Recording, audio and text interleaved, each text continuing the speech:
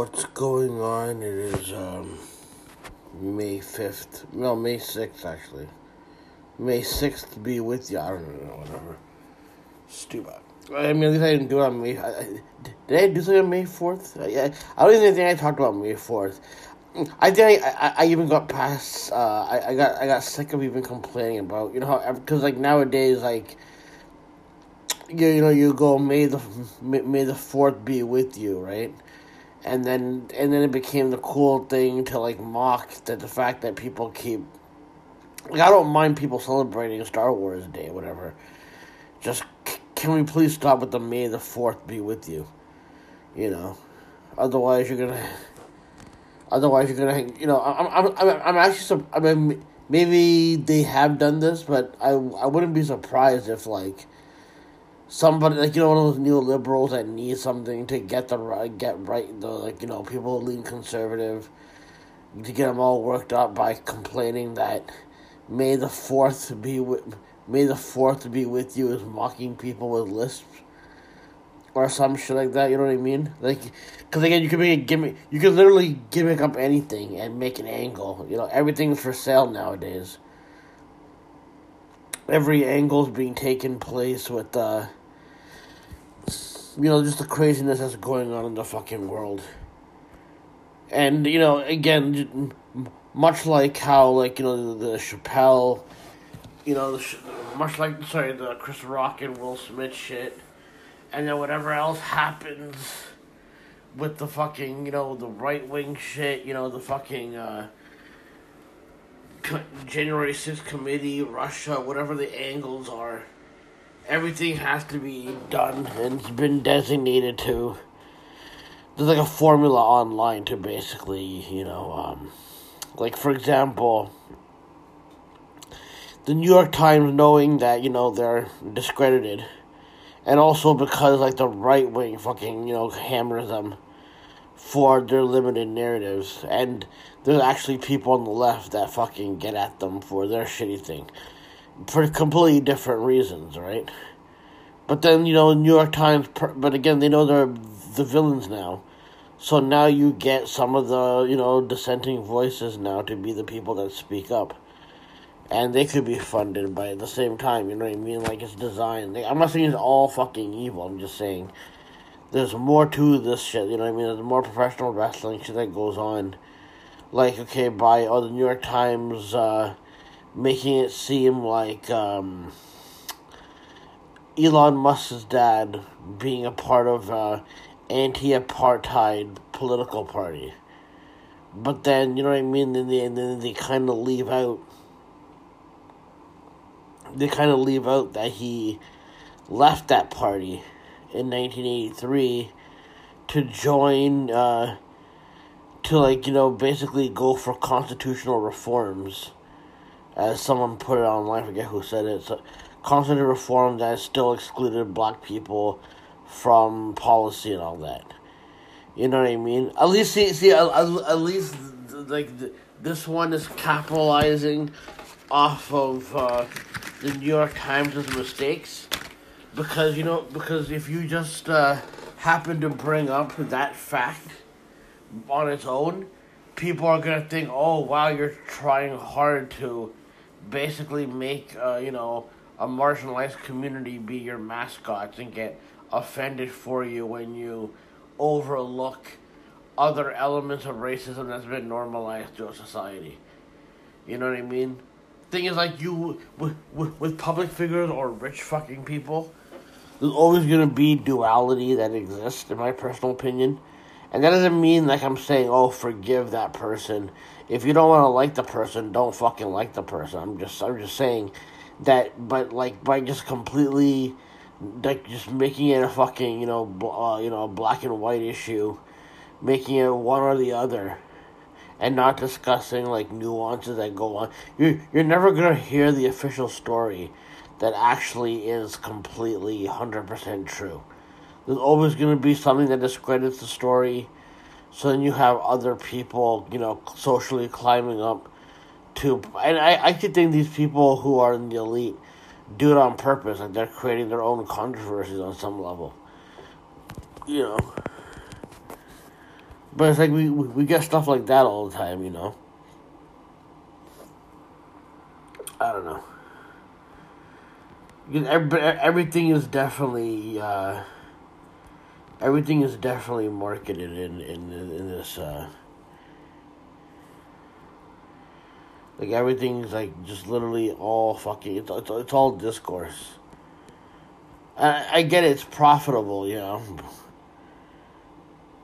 but you know I'm just more concerned about where the trajectory is going, not just in America, because the U.S. is like the biggest superpower out there, like at least one of the biggest superpowers out there, right?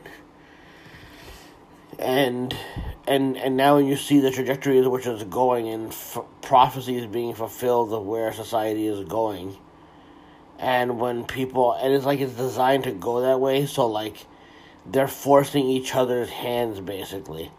While, like, on the surface, you're supposed to lose faith. Like, you're really supposed to lose faith in the Democratic Party. Because on the surface, they're not going to do anything. They probably might even be aligned with some of these fucking far right-wing, new age fucking right-wing assholes. But, like, they're trying to go for literally everything. And here's the thing. They will keep distracting with fucking arguments that are designed to go nowhere.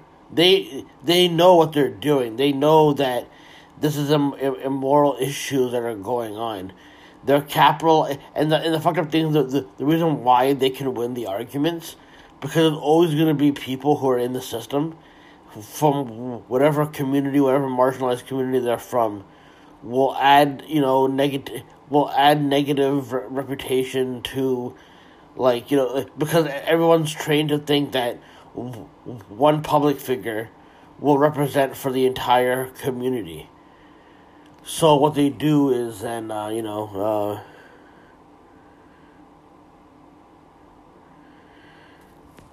they just, I don't know. They just pretend, God, where was I? Do I gotta rewind this again? Like, do I gotta stop this recording and do it? Can I just figure it out? This is what happens when you do this in the morning and you haven't slept. But because Rampage is gonna be on at 5:30 p.m., I just decided that, I know that I'm not gonna be able to fucking finish the recaps before then, but, So, no, I think what I was trying to say was that when the right wing wins, they might have a couple of compromised people in the fields that they're going to be targeting, right? And then they can orchestrate that shit to basically make it look as a be-all, end-all. Which is hilarious because they accuse Jussie Smollett of faking a fucking hate crime. Okay, stupid, right? But they always need one incident where if people are going to keep catching on to maybe people orchestrating shit for being viral and carrying out fucking agendas and all that, whether it's for the good or the fucking evil, then, I could assume that fucking right-wing people are doing the exact same thing. You know what I mean? And I feel like they're trying to make, like, they just don't give a shit if, like, you can bring up all the valid points, you can point out their hypocrisy, you can keep doing that, but at this point, and the thing is, it's like you either address their hypocrisy and their lies, or you ignore it and try to fucking fight back. But if you fight back, they will then fucking say that you're being the aggressor, which is like 10 times fucking scarier and shit.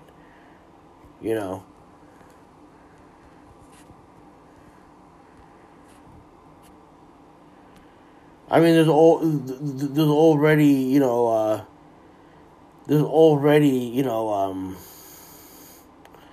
lot of propaganda online, and there are, like, the thing is, it's like kind of like what, for a bit where Nick Cannon was doing it.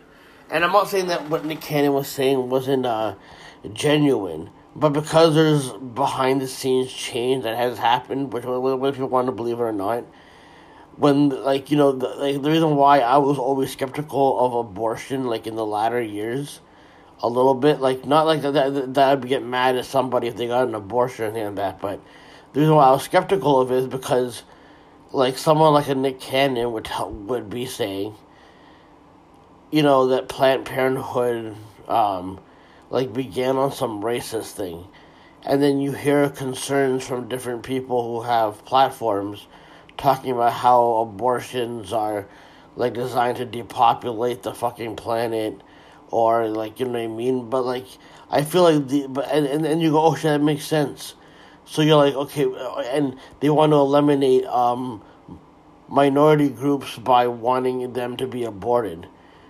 And the thing is, you're like, okay, well, this person doesn't seem to have an agenda, and people who are in the mainstream are the ones who are, you know, giving, you know, basically giving a ball washing to the fact that, you know, this needs to be done or something like that, right? And then I don't know what I'm trying to fucking say. I really don't. But it just like now that they're using the fact that the case that the Roe versus Wade case that got abortion to, like the abortion ban to be the abortion ban to be legal was somebody that lied about rape. And again, listen, the thing is, there's a lot of stuff that's passed online. Like, I know the mainstream, like, the thing is, even if that was true, right? And that's horrible that she would lie about being raped. But the thing is, whenever, like, you need something to be symbolic and socially fucking, you know, put up there. I mean, this is why I'm saying that, but whenever anything is mainstream, anything becomes, like, a mainstream fucking thing, people will then, will correlate that with and relate it to what they go through. Like, regular people will use that, you know what I mean? Like, you can get your different public figures that the system and different factions behind the scenes prop up. So if this person, and again, they've always had this plan to take away people's fucking rights. Like, this has always been a goal of people at the top, very, very tippy top, who probably orchestrated the whole design. So even if that woman who got the whole Roe versus Wade thing going and all that, even if like she lied, and I'm not condoning that, whatever, right? But it doesn't mean that the issue is not genuine, and people shouldn't be like, don't act like people should be like, don't act like people shouldn't be allowed to fucking get one. It's their fucking choice. But I'm hearing some of the more stupidest fucking arguments. And that's just to distract from the fact that, you know, people are protesting right now. Like, Glenn Greenwald could fucking, you know, jump right in on someone. He jumped in someone's mentions saying, 4 men are the ones that voted for Roe versus Wade and all that. And then you're like, okay, but yeah, 4 men voted, but the vote was that they agree that women should be the ones who get to decide. Like this guy acts like he's a smart dude.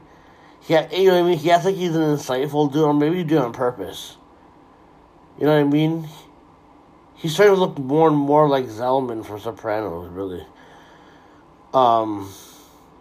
If Gilbert Gottfried played Zellman on Sopranos, that's how fucking what's his fucking name again? I don't even know. Glenn Greenwald. Yeah, I'm sorry.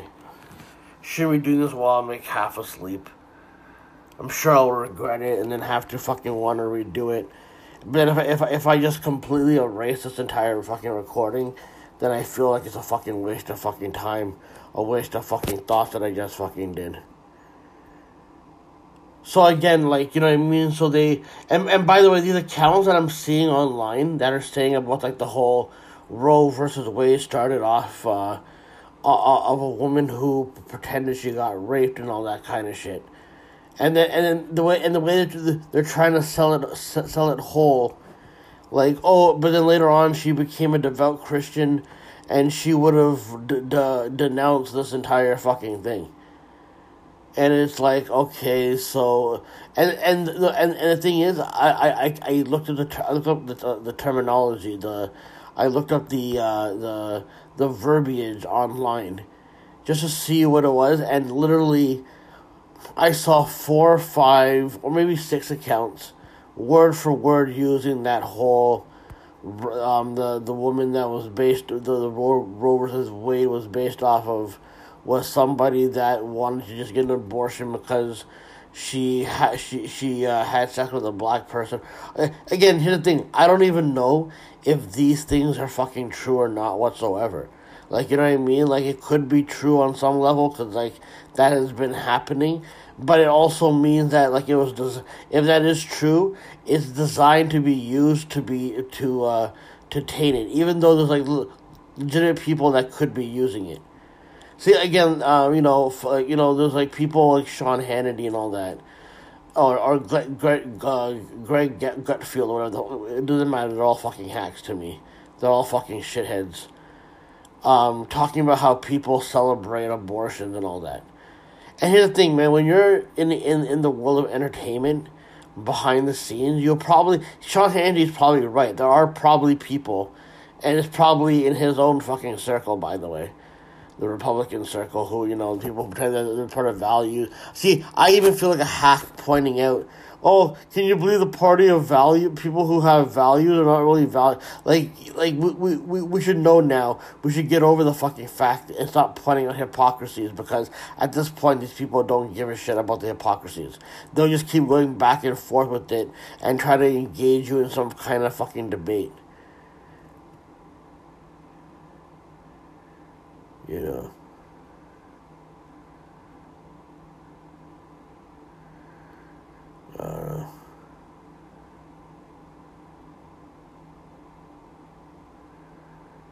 So yeah, so like, so what I'm saying is the same thing I was saying about the whole, like, whenever, like, because I used to look at comedy and all that, right? And I wouldn't really pay attention to news, so a lot of, like, the fucking perception that I have is from consuming entertainment. You know what I mean? I can fully admit that. I think there's, like, a lot that goes on more than people want to give credit for, because people don't want to make it seem like they're susceptible to being manipulated and brainwashed because they think they're so fucking woke. But now being fucking brainwashed could also mean that you think you're fucking woke on some level. So watching stuff in the entertainment where they've made light on abortion, or they're making it sound cold and heartless, kind of, you kind of go, oh yeah, man, these people seem like they're fucking celebrating this shit, kind of. Eminem kind of, was talking about that kind of shit as well, I think. You know what I mean? In his music and all that.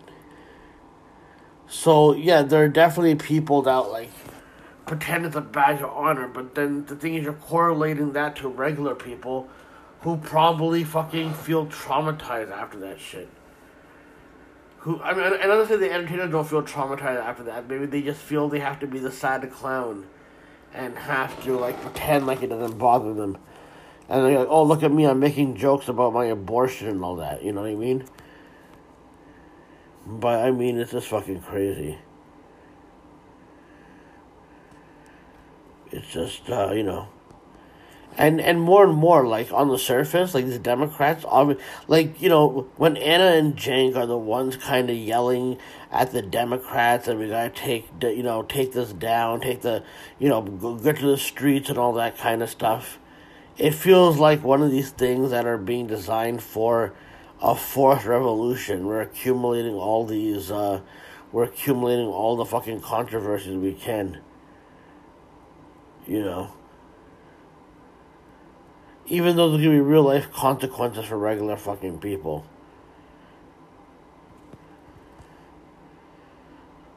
Like, Ben Shapiro's now calling for, like, overturning the same-sex marriage as well.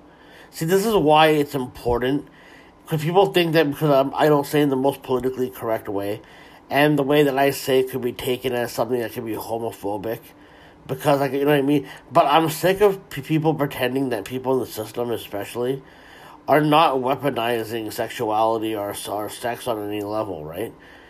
But, like, someone like Ben Shapiro, who I personally believe, because he's one of those right-wing guys that I feel is closeted. Not that there's anything wrong with being closeted, obviously. I'm just saying that when, like, but the fact that you can't discuss that is, like, the fact that you can't, then you're never going to get to the root of how homophobia exists. Because a lot of these fucking new right-wing fucking dipshits, they all seem to be people that do fucking gay shit with each other. But then they'll act the most homophobic and misogynistic, transphobic and all that. And they do it under the fucking guise of just being, straight white men and all that. You know what I mean? And then you find out they're into some certain shit. Like Madison Cawthorn dry humping his fucking cousin, which I guess is supposed to make it better when you explain like that. Probably in a fraternity initiation. Maybe it's a way to make him look like he's being... he's definitely being targeted by his colleagues. But the thing is, I have no empathy for the fucking guy, because instead of confronting your fucking homosexuality, you then, shoved it all the way down, and now you're shitting on them and making their life... maybe that's supposed to be that tragic comedy, that irony that we're supposed to be constantly living in. Because that's what fucking it's all about, pointing out, the irony in every fucking thing. I don't know what's gonna happen with Madison fucking Cawthorn and all that. By principle, we shouldn't care about these people's sex lives and all that. When it comes to public figures and they're marketing their relationships and making it look like it's a regular person relationship, and so people can live vicariously through them, there's issues with that, man. And that's why I'm saying that some of these right-wing fucking dudes, or women in general too, I don't know, a lot of these right-wing fucking dudes are like the biggest fucking hypocrites. And you know what I mean? And I feel like it's a hack pointing that out, they're hypocrites. But it's like, they have to make a fuck... none of the parties involved give a shit that the footage is out there whatsoever. Because it just keeps them in the fucking discourse. They're constantly going to be talked about, made fun of. And they probably will profit off it on some fucking level. But this person is trying to fucking, Madison Cawthorn is trying to make fucking, disenfranchised groups feel very, very uncomfortable and shit. But they're coming for same-sex marriage, contraception, and all that. I don't know how they're going to get there and what the technicalities are. The thing is, you can explain to me the rules over and over again, and you know why I'm going to kind of roll my eyes and fall asleep is because I know the rules that are advertised are not being played by. And instead of fucking exposing that on a massive fucking level, people would rather act like we're living in a real fucking reality, when it's just fucking more messed up fucking shit going on. This is how stupid I am with the whole, trying to fucking study thing. I guess there's an anti-sodomy law, and I thought that was a good thing, because I thought that, because whenever I heard the word sodomy, whenever I heard it, I think it's always been used in the rape term, basically, you know what I mean?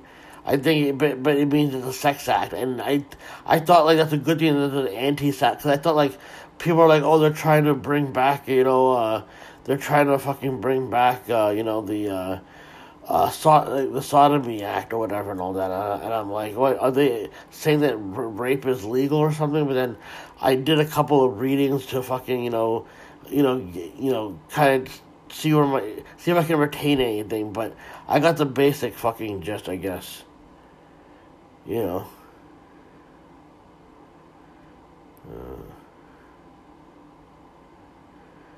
But yeah, no, so I didn't understand. But I mean, yeah, man, they're definitely coming. They're gonna come for all these fucking laws, man. They're gonna come. All these fucking groups are gonna come for, because they want a right wing fucking takeover. And not only could these people who want a part of this right wing takeover, not only could they say, hey, I'm gonna join this fucking group. Now but no, you decided that you're gonna join and pretend that you're a part of the good side while you're serving fucking evil. That's how I fucking see it, at least.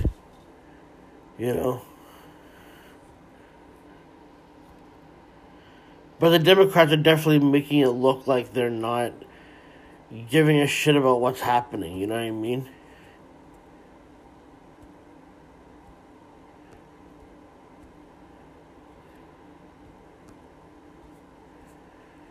Yeah.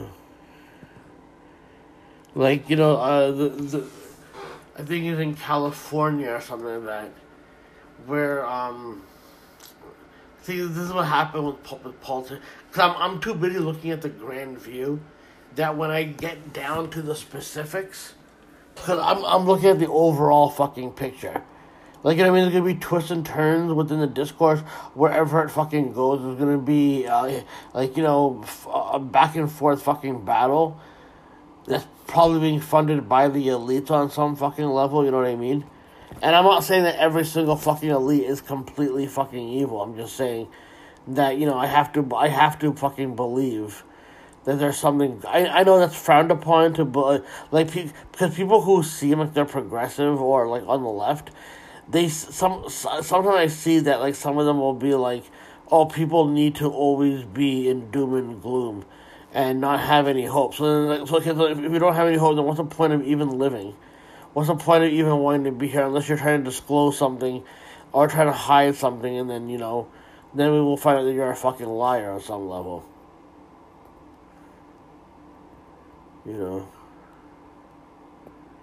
But they're backing, anti-choice candidates.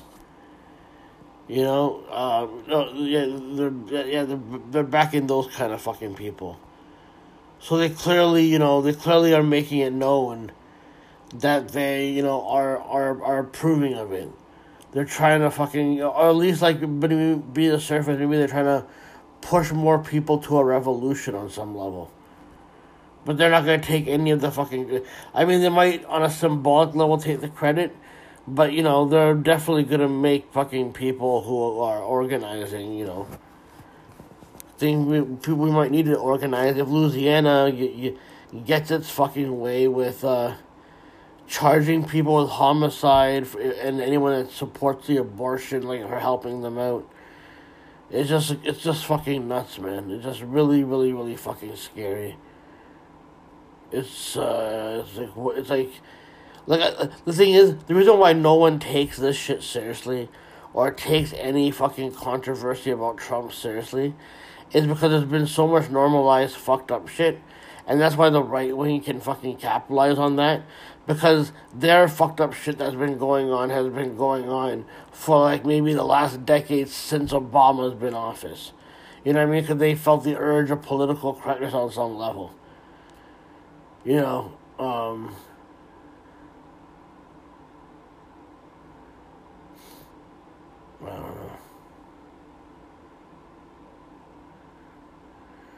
Where the fuck was I, man? So now I get into my head.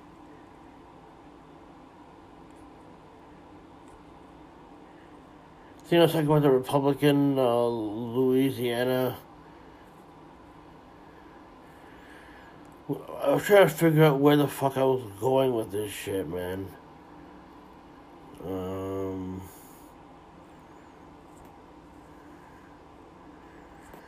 This is why I try to fucking... I just try not to record before I try to go to sleep. So now I just want to get out there because the only time I'm quiet in the fucking house for a bit. Give me a one. I wish I didn't have to fucking do it. I'm going to have to stop this recording, go back and look at the fucking recording, and then know where I was fucking headed with that, you know what I mean? So I have these brain farts, and then all of a sudden it goes that way. And then, you know what I mean, it's a weird podcast, because then, like, in a few seconds, which will be a couple hours from now, then you'll hear me, depending on what's taking place, give me 1 second. Okay, so yeah, so what I was trying to say is that, because for right-wingers, so they've been, it's been bad for them, for some of these, politically incorrect people. They thought their worst shit was what was happening in the 2010s, essentially. And because the trajectory of the system is a right-wing system that's been always designed to go where it goes, they had their fucking saviors. And now that the fucking big corrupt mainstream media and all these hypocrites in Washington and all that, and all these hypocrite celebrities are attacking Trump or fucking right-wingers, people think that because the pretentious Hollywood fucking people, and by the way, some of them might not even be, like, they might be abortion for themselves, for their friends and family, but they might not even give a shit about regular fucking people. You know, so you automatically think that because they are behind, like, if Amy Schumer is, like, you know, supporting, like, a protest and all that, people who already fucking hate her hate her guts, and they won't, like, admit that, like, that's what factors in as well. Like, I'm not saying that, like, she doesn't have any shadiness to her, right? But I'm saying that, like, when you train people who are, like, far right into hating anything that Hollywood has to fucking say, even if it's limited, then you start thinking that the issues are not important. And that's why the fucking new right wing that's being funded is winning the fucking culture war. They seem much cooler than everyone else. They, you know, get more laughs than everyone else. People who kind of try to speak the truth, they don't get those fucking, you know, applause, right? Because it's not considered fucking funny. And the thing is, it's not even that the right-wing shit is fucking even that funny. It's just that they agree with the right-wing fucking people because they want conditional fucking support. Not even for just the fucking talent. Nobody, it just seems nowadays nobody gets over by their own fucking talent. You gotta become a fucking parody on some fucking level. Everyone becomes a fucking parody, whether they want to believe it or not. But yeah, if that thing in Louisiana, I mean, I can't keep with all the fucking states because all I know is that, like, this shit's gonna be implemented. It's not gonna be a good fucking. It's not gonna be a good fucking time to be on Earth. You know. I don't know, man. I just get fucking really, really fucking tired of all this shit. And they're coming up with, like, these arguments as well. And here's the thing, because the average person doesn't fucking, you know, study or research any of the stuff, because they're counting on people who are on the news to basically convey the message of truth to them. Because if you start saying that you don't trust the fucking media, all of a sudden you're a Trump supporter and all that. But again, I don't want to keep pointing out the irony in that, you know, the people who called every other news outlet fake news but believe like a lot of the stuff, like, you know, post-birth abortions, like, what the fuck is that? Or the fact that, like, some people now are saying, hey man, no one in the discourse world used to talk about what do you mean abortion and pro-choice and pro-choice and pro-life fucking arguments have been dated back to, like, at least from when I can remember, from the fucking 90s. There's always been those arguments that have been implemented into your art forms and all that shit too. And that's by fucking design on some fucking level.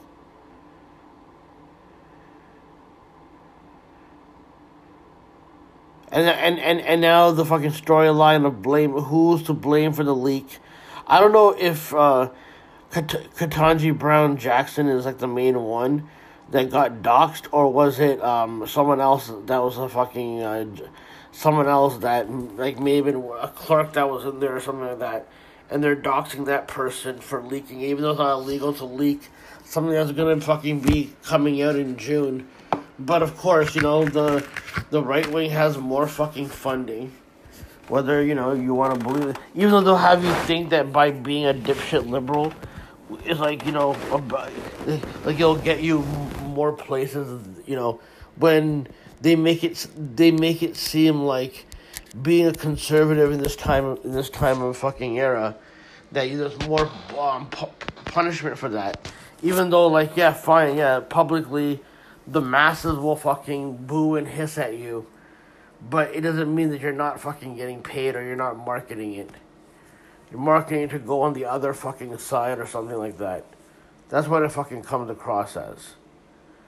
So now they're gonna be putting people's lives in danger, and because, like, you're putting out all this propaganda to basically make it seem like abortion is, like, the worst fucking thing.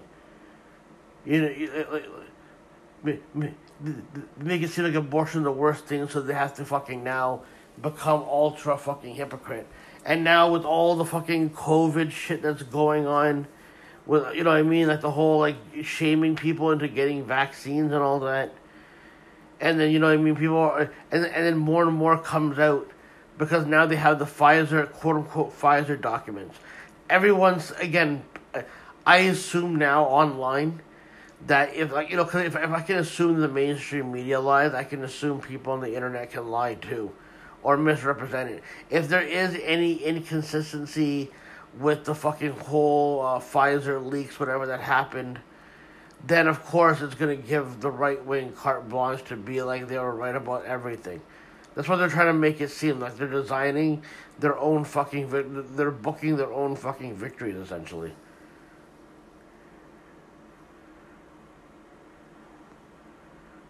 You know, and it's gonna get a lot fucking worse with, you know,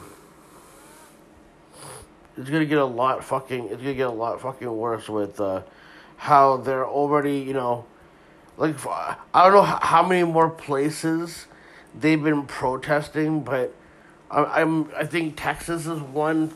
I know Los Angeles was another fucking one. I saw some of the footage of how the police are fucking people up, you know. Like even like even at like Chevron, the work, like, you know, they hired fucking police to like intimidate fucking strikers, like, you know, the people who are striking. And, you know, it's like they're being way too obvious with showing us what's happening, where like they're trying to push people into like that predicament, into acting fucking really really irrational. Because how can you not be irrational or be depressed? How can you not be depressed in a time like this? I understand the aesthetic and all the access you get, but deep down when you're on your own and you're fucking, you know, processing your thoughts, like, does it not bother people that they chose to get paid? Like, and I get it. You gotta get fucking paid on some fucking level. Maybe create your own little fucking, you know, circle to get other people fucking paid. I understand that, but like, you know, but some of these people that don't want to survive, they just don't survive the system. They want to represent for the system on some level, and some people will then, you know, will basically then parrot what, you know, is typical fucking capitalism fucking speech and shit. It's all about fucking money and all that shit. But it's like professional wrestling, you know? Like, they do, like, the authority do something fucking evil, and now they gotta set up security and a fucking, you know, barbed wire fence so people cannot fucking enter. But I'm sure there's gonna be more and more accumulating, you know, to get this fucking thing going.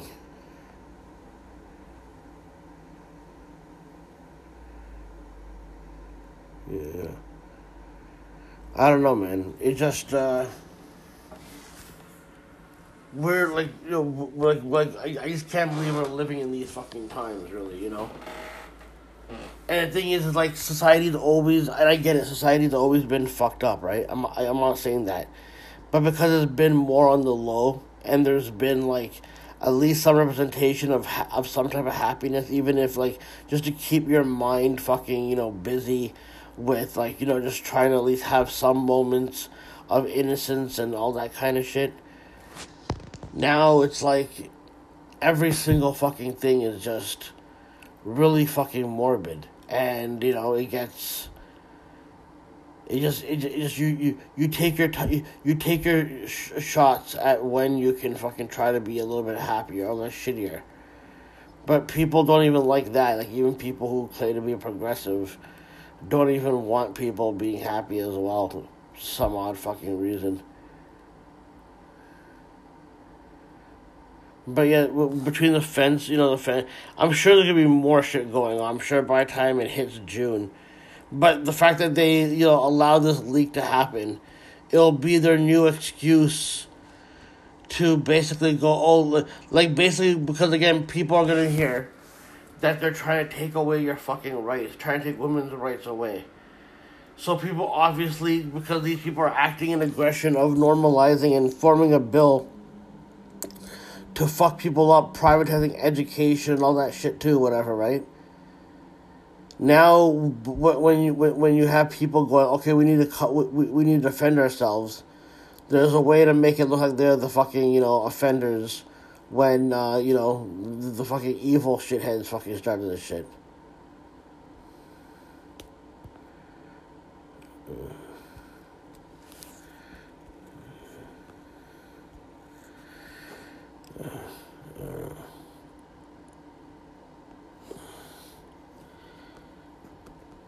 I don't care about any new McCarthy emails or books about Trump.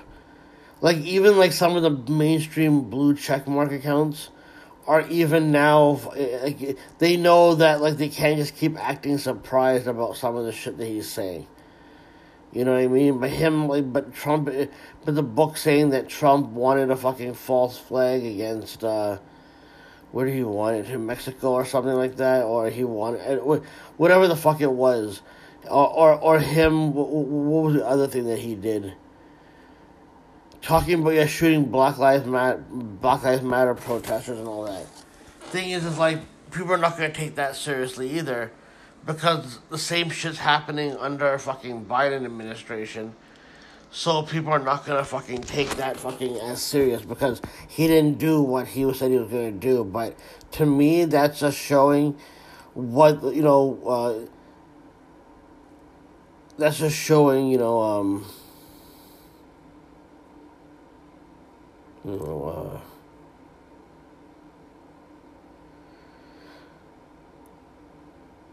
yeah, that's just showing that, like, you're basically marketing more fucking, books being fucking sold so you can have your anti-Trump shit. But it also, but again, it reeks of him also letting it be known, by the way, that he's gonna do that stuff when he does finally take over. Because once he officially takes over, then he's really gonna fucking, show his true self, and so will the supposed fan base he fucking has that will, all fucking be subservient to the fucking guy. So I don't know what's in the McCarthy fucking emails. I don't know what's in this new Trump fucking book, but the blue check marks are even kind of calling it out now, so you know that, I've been in the right. But no one's going to give me credit about that. It doesn't matter what. Like, I would do anything good with the credit anyways. I'd be shit.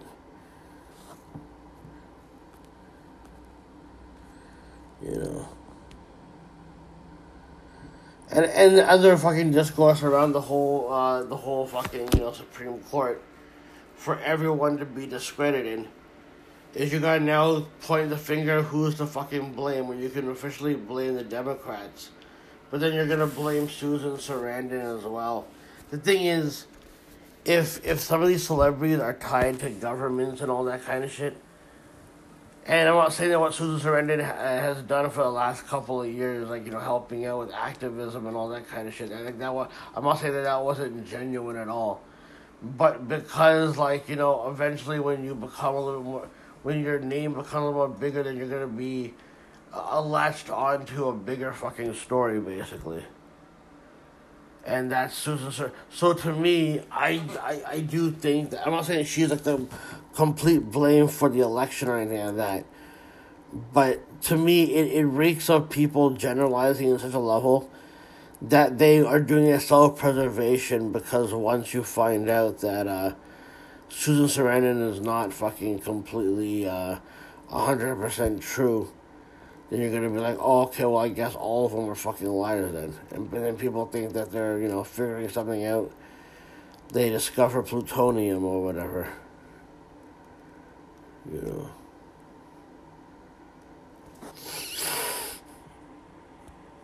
And I'll come back with, like, later fucking stuff. I'm really fucking falling asleep here. And I'm trying, again, this is, like, not a good fucking, I didn't really get off to a good start already. Anyways, take it easy for a bit. It is 3:47 p.m. Listen, okay, what happened is that, when I try to do these before I try to go to sleep so I can get some of the stuff off my chest, I realize I'm just glad I didn't try to do every single thing I had listed to talk about. You know what I mean? Right at that time, because it would have been even more horrible. So at least I did the right thing by, the right thing to do would be not to do a fucking podcast in that fucking, no sleep condition before I start fucking yawning and fucking, going, not being able to keep track of my fucking thoughts because I'm just going all over the fucking place, you know what I mean? But the thing I want to say about the whole fucking Trump shit as well, about the book, how they market more books and all that, even like that's become like a whole fucking marketing tool where now, you gotta, basically, Trump can they'll tell you shit that Trump fucking was about to do. It's not gonna make a difference to, other people who are not really Trump supporters, but like, hate the Democrats as much, but then you overhype anything Trump fucking does that's bad, obviously. So people then are gonna point out how about the other presidents that did horrible fucking things, right? Like, for example, by saying, oh my god, we can't have Trump in office again because he wanted to shoot protesters or he wanted to hit meth labs with fucking, I don't know, with fucking bombs or some shit like that, like they said in there, whatever. But the thing is like, under other presidents and all that, like, bombs have been, wars have been started and all that kind of stuff. So you're not going to get any people, even though you're right to point out how fucked up Trump is, you're not going to get any fucking empathy because you're not going to fucking bring up what other presidents have done or what other fucking people have done in the name of fucking American imperialism and all that. So, but to me, is like, these things are just basically previews of if they fucking get their fucking takeover. Hopefully there'll be people that will fucking, stand up to that shit, but if they fucking do, then that's going to be the precedent that fucking is going to be out there. Like, you know what I mean? It's going to turn to fucking World War III. It's going to turn to fucking chaotic fucking shit, basically. As much as it is right now. Not to say that it isn't, but it's going to get 10 times fucking worse with somebody like a Trump or people, like, you know what I mean? Because just look at this new right-wing shit that he has unleashed.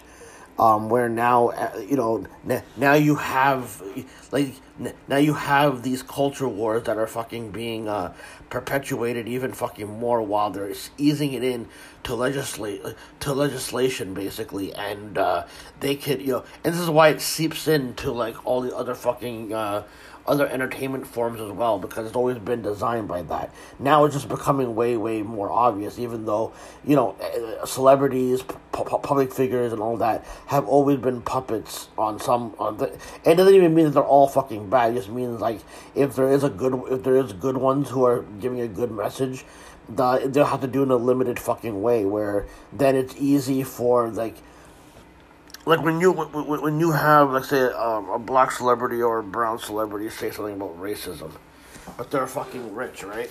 So even though, like, they're representing for, like, to basically make it relatable for regular people going through that, and so you're gonna say, well, they don't know what racism is because they are already, rich and all that. So how is it affecting them? But they deal with racism in a whole other fucking way. You know what I mean? And that's why I'm always fucking trying to point out that, you know what I mean? If you open up the fucking rules that fucking exist, that when you get into the system, you're part of the fucking mafia. You are essentially, you're not playing by regular fucking rules anymore. You're fucking basically gonna be somebody that can get away with shit until they decide that you can't get away with it no more. But literally, the whole fucking system is fucking pillage, fucking steal, every fucking horrible imaginable thing. You can do some good, but it has to probably be behind the fucking... If you're gonna do good, you gotta do it, like, the symbolism of you doing good will be like, oh, look, he opened this charity or something, she opened this charity or something. And then, you know what I mean, it's like very limited in what can be done, but the real fucking shit is behind the scenes that no one fucking tells you about. In my personal opinion, of course. I'm not saying that I'm right, but, like, you're not gonna get anyone on board with fucking hating on fucking... with fucking hating on Trump, especially when you ignore like people pointing out fucking hypocrisy and valid hypocrisies that have existed.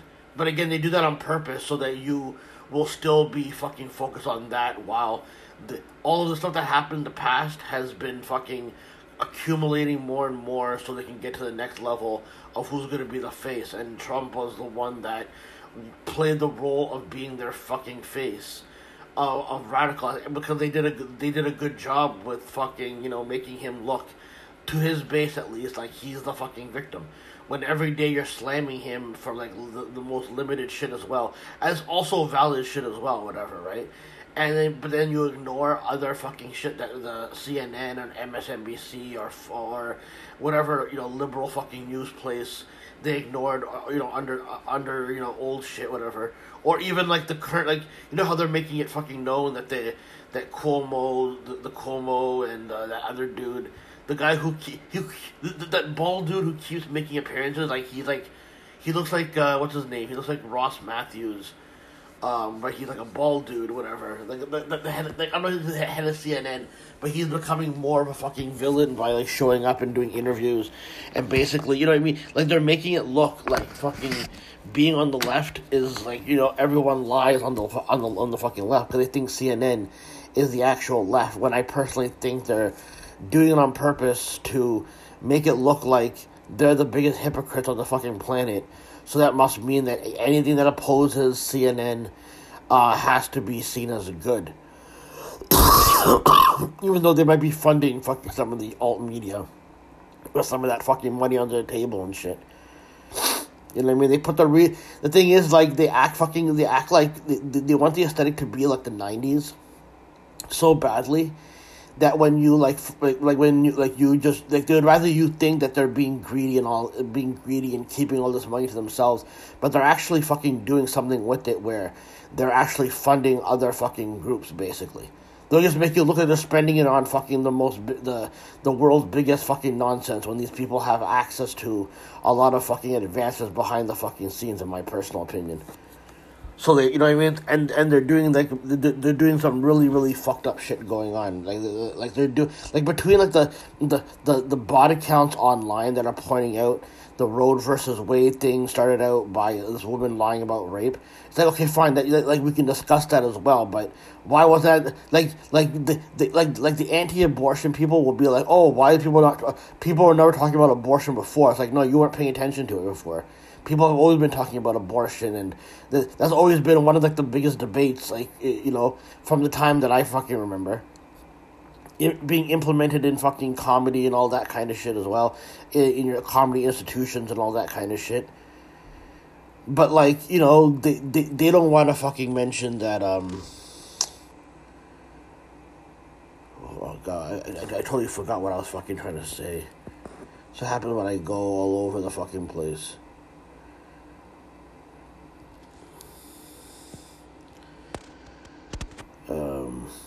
And I'm awake too, so there's no, like, maybe I'm getting dementia.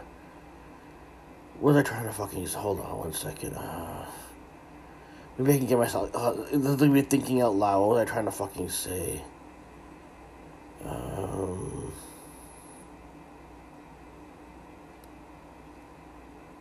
was I trying to say? I know I was trying to fucking say something about, how they're using, like, how they're using, what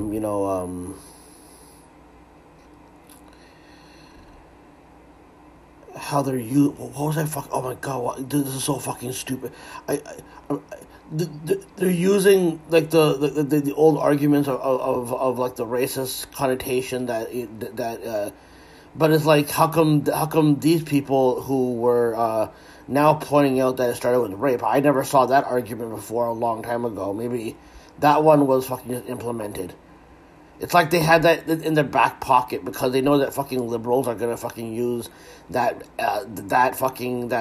case as the be-all end-all of like the most important fucking case that's ever been done in the Supreme Court or something like that, whatever. But at the same fucking time, they're gonna, then, all of a sudden bring that out and pretend they fucking give a shit about it. I'm not saying that you don't have to you can condemn that woman for fucking lying, but it doesn't mean that it doesn't mean that the concern isn't genuine or like people are like you're acting like people are not gonna be fucking affected by this because you have some pretend like when Hillary Clinton fucking chimes in, like no one people hate her so fucking much obviously.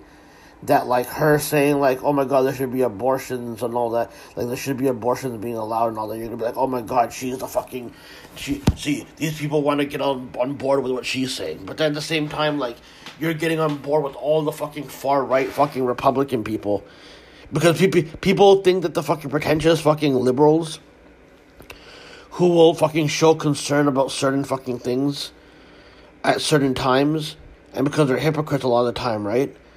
That them showing concern about this, that automatically means that you have to be against it because of who's like like showing concern. So you might be some public figure that you might not fucking like, but in the same token, you're going with fucking other compromised fucking people that want to ban abortion. So you're not as woke as you fucking think you are by fucking dunking on it because people just want to, people have been waiting to show their fucking misogyny and all that.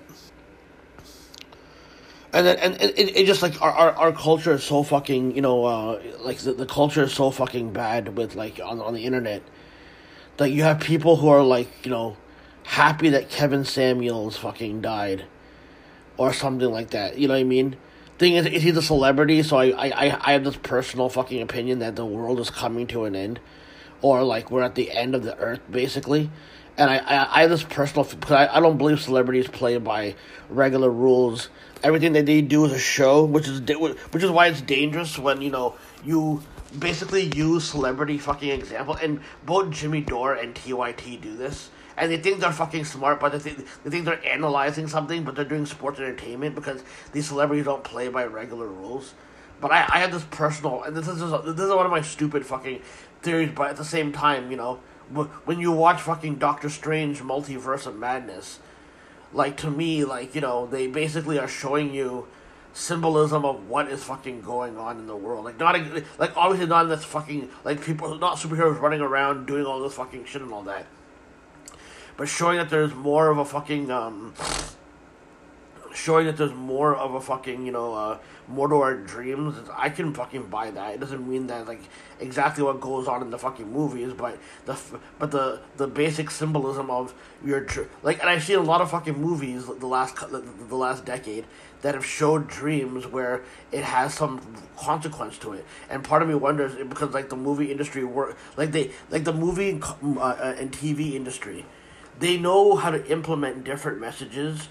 But like different stuff. So like, let's say you don't watch this one movie, but then you watch another movie.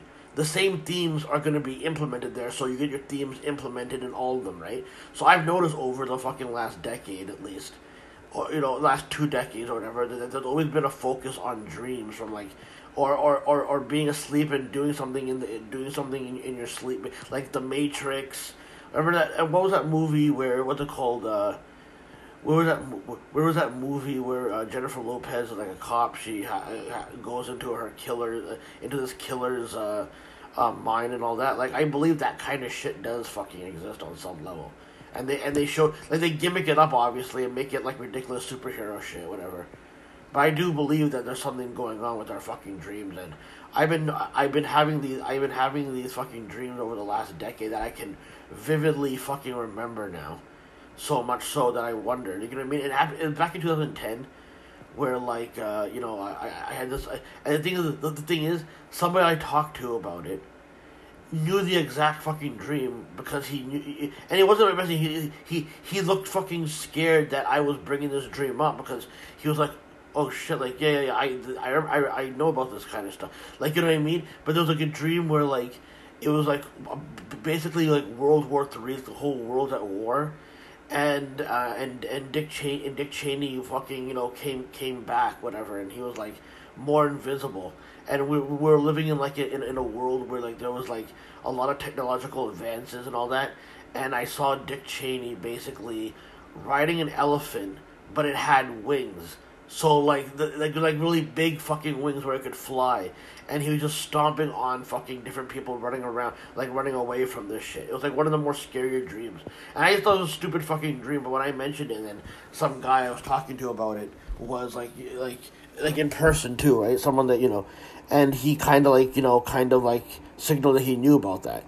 Then one of the other more vivid dreams when I was going through some of the most horrible shit on the planet mentally, because I didn't want to fucking sell my soul, was when I think I was being tested in this dream, where maybe it was like set in the fucking future or whatever, you know what I mean? I don't know what it was, but basically my fucking house, like everything in my house was burning down, and I think everyone was evacuating. I told people that yeah, go, I'll be gonna get some stuff before this thing goes down, and instead of fucking coming back out, I remember just going, you know what, I'm just gonna end it right here, and I'm gonna fucking just sit here and it's gonna burn fucking down. And then out of nowhere, for some odd reason, I remember this fucking vividly, and it just always fucking stuck with me. It was like all of a sudden CM Punk is like in the basement fucking window, basically fucking yelling at me for not fucking, what the fuck are you doing? You're gonna fucking kill yourself like that. And thing is, it wasn't like he just showed up. I think he was like, whatever was going on, like a bunch of people, it was like in the middle of a warfare going on. But then he came out and then he fucking basically tried to fucking save me before, and then me and the group of people that were around, whatever, we went to some underground fucking passage, whatever, where it was disclosed what was going on or something like that. I'm not saying it's real, but I've had a lot of fucking dreams where they seem fucking real. But that was one of the more scarier ones that I could remember. For it was weird how much I can remember of that dream, and it always stuck with me. And then I started wondering if those dreams were actually something that's coming into fruition or something, was that a prediction or something. There's always been and the thing is I still think that human beings we lived past lives before or something maybe, because when I was a kid and I just fucking ignored it, I just thought it was in my head. I would have fucking past fucking there'd be little fucking glimpses of the how when in Westworld, when one of the robots starts gaining consciousness and they can still remember certain things that happen, they see a fire or something like that. That's what happened with me, where I saw I saw fire and all that kind of shit. It was implemented in me that I lived a fucking past life on some level. It would always and I just thought I just thought I was fucking. Most people will say I'm just going insane, anyways. But I always wondered, if what's the story? Did we live past lives and then we're redoing it now or something like that? I have no fucking clue. Because the thing, you can't even talk about advancements and all that, because even the people on the left, progressives supposedly, you know what I mean, even put a strong hold on not talking about any type of conspiratorial shit, because the QAnon people taking over. And if you're not a conspiracy person, and the only conspiracies you fucking hear about are probably fucking QAnon, so you're not going to know about the other conspiracies. It's like knowing about WWE and not knowing about New Japan and other fucking good wrestling that's out there. So you're going to be like, oh, this is the only wrestling they have. This is how the presentation is. Yeah, I don't want to fucking co-sign that. You know what I mean? When there's other fucking promotion that could do conspiracies fucking properly, basically. So basically, what we're trying to get at is Kevin Samuels. I never really got invested in him because, I just... People were always making a big deal about this fucking guy online. And he seemed well enough. I don't know, there's something that he said that didn't seem that bad.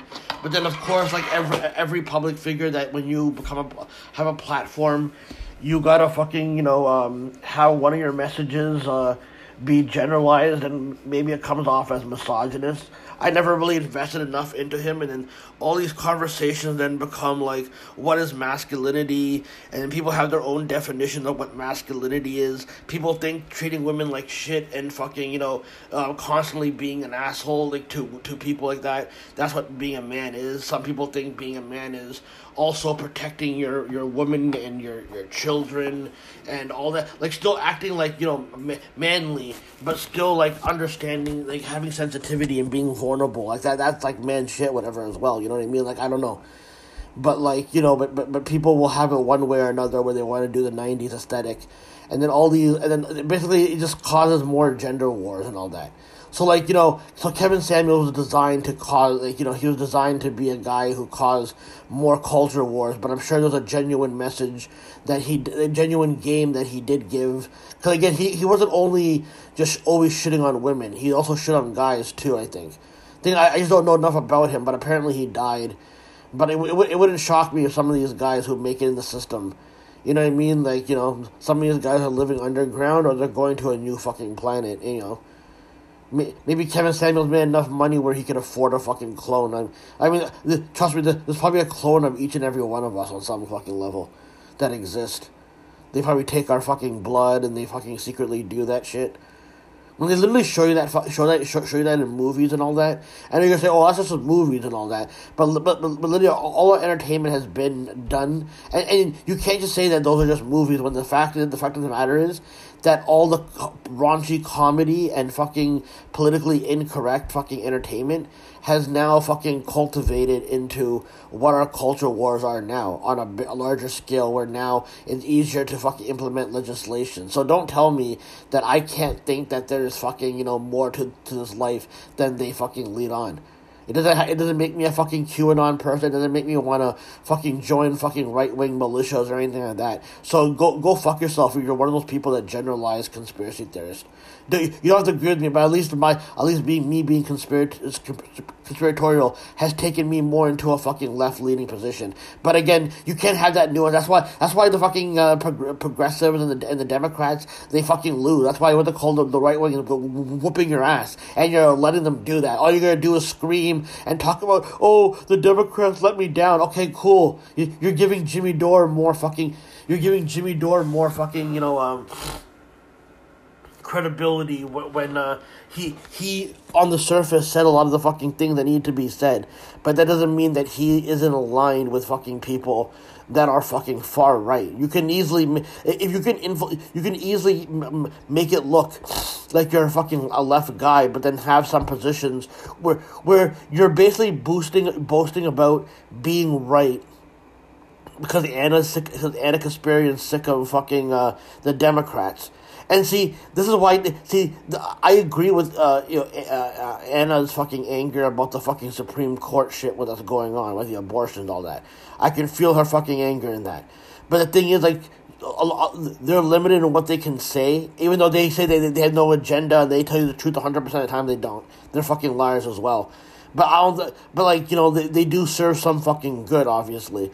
And so then when she's getting upset about that, okay, fine, cool. So Jimmy Dore, you're right? But you would think a guy who, looking at the bigger picture, who wants everyone to unite, why would you go and then mock somebody who's worried about fucking women's fucking birth control and all that? Like, I know you had the you think the thing is, like, even though you're right about the fucking Democrats, you went on fucking Tucker Carlson.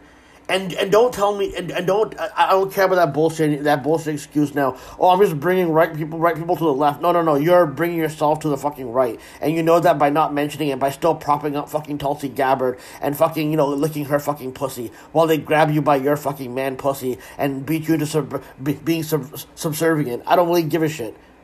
Jimmy Dore's a fucking shithead. And he would rather fucking get serious and unite with Boogaloo Boys and then fall for their fucking horseshit about being lied to. So, because the Boogaloo Boys happen to say... See, this is the problem with fucking promoting white supremacy in the most dumbed-down way fucking possible. Like, you go, oh, well, if you're a white supremacist, you have to be marching like those guys. Because, you know why they focused on the fucking, the Charlottesville fucking, the theatrical fucking shit that was going on there?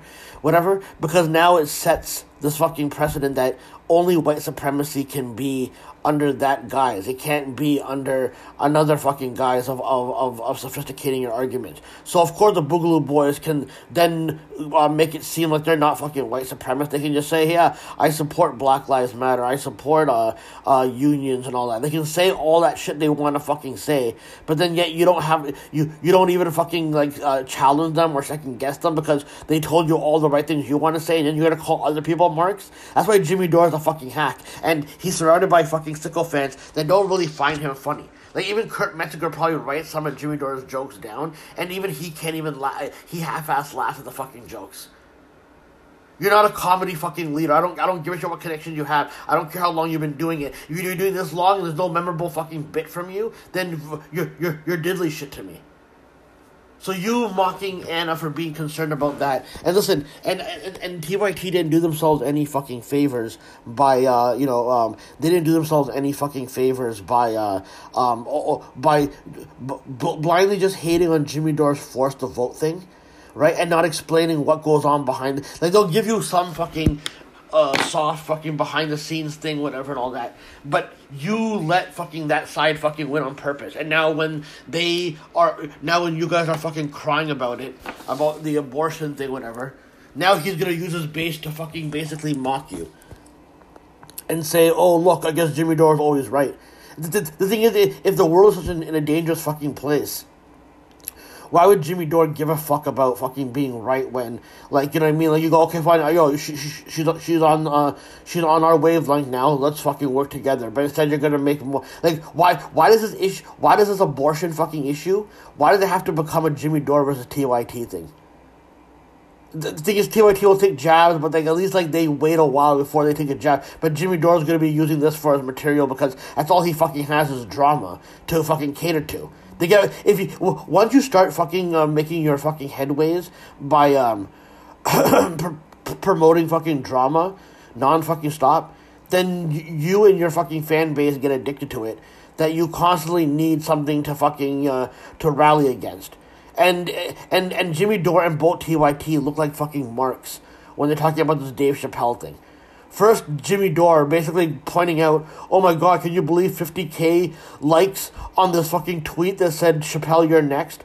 Even though, that was probably by design, because everything on social media is, sports entertainment, so they probably knew that Chappelle was gonna... I knew when that tweet went viral that something was gonna happen to Chappelle. And what would be ironic... And the thing is, maybe in this storyline you're gonna find out that maybe it was staged on some fucking level because this guy who did it is a fucking Trump supporter, basically. The guy who did it was a Trump supporter rapper. And this is where people fucking, Luke, because the super educated fucking people who think they're smarter than everybody, but they're only smart because of the parameters and the limitations that are put on. If you actually expanded what goes on behind the scenes, they wouldn't be so fucking smart. And that's why they're afraid of, because they think, oh, I have the Harvard education, so take me. And even though they are smart, but they limit the fucking what is considered fucking smart. You gotta go by normal fucking rules, even though we don't play by normal fucking rules. And that guy who attacked Chappelle isn't playing by normal fucking rules. That's why, this is what's dangerous, whatever, because people are like, oh my god, if he got off with a misdemeanor, that's scary. Yes, for regular people, if someone who's a violent offender is getting misdemeanors for doing violence, but most of the time when it happens to these celebrities, whether it's you empathize with the comedian, or whether what's it called, the comedian or the celebrity themselves are organizing on their own, whatever. But they basically have funded fucking people, Arkham Asylum weirdos, that they have at their disposal to basically come out and do shit like that. I've been saying about WWE as well, that whole Bret Hart thing. I wouldn't be shocked if that guy was an Arkham Asylum weirdo, because they're trying to set precedent on purpose. And they've been doing this for a while. They've been doing it for the last couple of fucking things. They're trying to set precedent that performers getting attacked, even though the owners are, even though the people who run shit are the ones organizing it. They're gonna make it correlated to the fucking to regular fucking people, and people on the left are gonna want more harsher sentences for people who are Arkham Asylum weirdos from organized shit. And then there's gonna be people who are gonna fucking justify why fucking entertainers need to beat the fuck out of fucking people, because then they're gonna correlate it and do it on their own, because they're basically trying to make it relatable to regular fucking people. But it wouldn't shock me if the storyline goes, because we're living in irony circle here, right? It wouldn't shock me if this is actually proven to be staged, and then people are gonna call for Chappelle's fucking being in jail or something like that, even though these guys don't play by those fucking rules, so they're not gonna go to fucking jail. But it's cute that you want to go, oh, I'm about justice and all. Whenever someone goes, oh, how come these women never reported to the cops? The cops work for the rich fucking people. They will fucking promote the fucking story when they need to promote it down the line, when they need to make money off it. But then, again, that would expose the media's fucking hypocrisy, right? And you can't have that, because anytime you fucking talk about the media being shit and fucking covering shit 10 times, like 10 years too late or whatever, then they will act like, oh my god, well, I had no idea about this. I had no idea. And then the thing is that they will make it look like, they'll make it look like they're the ones who are covering this stuff all the fucking time. They're on top of it, even though they let shit slide. And if you expose that, then it'll make them fucking worried that they're also puppets. And it also proves fucking, and that's why Trump's fucking people, that's why Trump's fan base fucking resonate with him going against the media, because the media is shit. A lot of the media is complete fucking shit. Even if you have valid fucking things you're saying and condemning things, but basically self-preservation condemning, basically. So you basically fucking make it look like on record you condemn Trump for what he's doing, even though you're limiting it, and you're probably on the guy's fucking side on some fucking level. But now guys but now you have fucking TYT kind of buying into this fucking shit, and making it seem like this is just Dave Chappelle's opinion, when Dave Chappelle is being funded, just like every other fucking court jester comedian is, to fucking now parrot this right-wing thing. It's hilarious that Dave Chappelle is being used as fucking, as being Iceberg Slim, basically. And the thing is, if it is proven fake, his right-wing buddies are gonna fucking push him, put him... his right-wing buddies are gonna push him to, they're gonna throw him to the wolves, basically. And you're gonna see that Dave Chappelle with the call shouldn't have aligned with. I'm not saying he should have aligned with. He should have aligned with fucking liberals. Maybe start your own fucking party with exposing bullshit. But the thing is, because Dave Chappelle made fun of Jussie Smollett.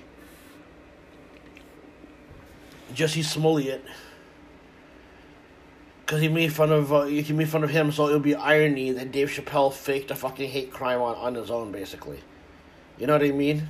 Like that shit's ironic, but again, this is what happens when fucking media people cover fucking, they cover celebrity shit like it's like relatable to regular people. Like you present regular fucking rules, so you're gonna be like, oh my god, how does this guy get out of misdemeanor? Because the fucking elite fucking who organize the storyline are fucking paying him not to do it. But it's also setting a precedent because when they use these things to set a precedent for what's going to happen with regular fucking people, this is the way they'll fucking get to it, basically. I don't know if that makes any fucking... anything that I say doesn't make any fucking sense anyways.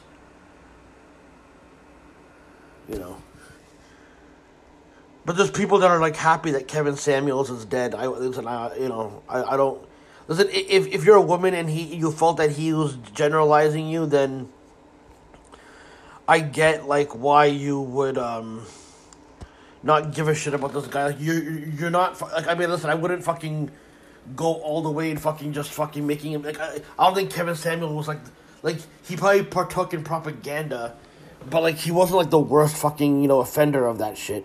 From what I could fucking tell. I didn't, from the viral stuff that I saw of him, you know what I mean? Like, I just knew he was just a fucking character that's supposed to fucking, be like, one of these, like, new relationship gurus, like, from, like, the movies you see.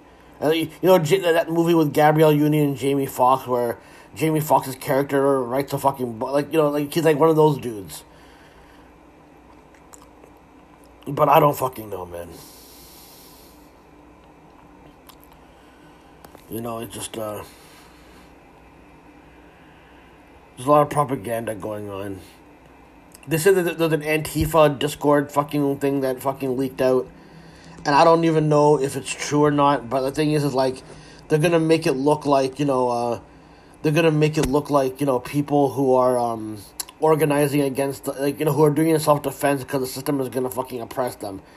They got to make it look like they're the fucking offenders first, so then you make it look like they're the extremists that are fucking attacking innocent fucking justices and all that kind of shit, when you're basically pushing people into a corner into that. And with Louisiana fucking, basically you're making people felons so that they also can't vote in the future as well. They're privatizing education. It wouldn't shock me if they fucking go again. They ban interracial marriages. They ban same-sex marriages and all that. They're going in that direction.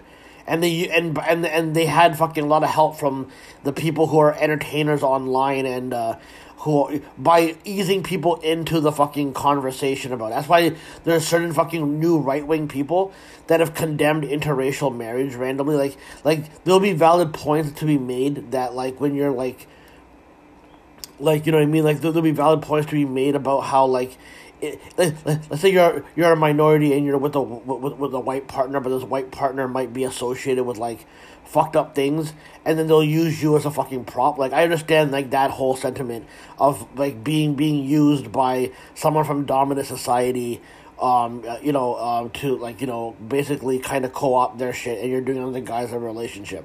But there's genuine people who just fucking fall in love with each other. And by the way, this is where, like, a lot of, like these supposed new right-wing accounts, they use, they use marriage for celebrities, like, as a way, they shit on liberal representation, right? Liberal, like, symbols of representation, but yet they want representation in fucking presentation of which couple is which couple is interracial, which couple is not. And you're basically easing people in to being able to ban that shit. So I hope you guys are happy playing a fucking part in that. And you can have, like, and you just can't blame it on fucking straight white men as well. I mean, yeah, the people who probably invented these rules are probably a straight white fucking guy, whatever, and all that. You know what I mean? But now they have different minority groups, that are fucking being recruited into these right-wing think tanks to now basically fucking, spew their shit, like the right-wing talking points, the new right-wing talking points, and basically making it look like it's just a genuine fucking concern because you're saying it in a really, really cool way and all that kind of stuff. You're making it look like you're a fucking Attitude Era character and all that. But, like, they're easing you into all that shit. And the thing is, there are fucking, like, neoliberals and all that, like, that there's agendas with, with Ed, like, for example, like, they'll condemn anyone from a minority, from, like a brown or black community for homophobia. Okay, cool. You can fucking, point out portions of fucking people, but you generalize all those communities. But then you won't fucking make a big deal about what Ed Buck was doing. And if we're like using celebrities and politicians as the be all end all, right? Then why isn't there more like I don't think that because Ed Buck did what he did that's everyone in the fucking gay community. But then at the same time, everyone thinks that, like, you can generalize other fucking communities when basically there's different delegations at the top that are fucking infighting, and then it seeps out for regular people to get involved, and because regular people only see it on the surface level, they're not seeing that there's, like, different factions that are feuding with each other and fucking seeping out to the fucking, seeping out to the, to the masses. They do that on purpose because they want to convince people to be on their fucking side of shit. I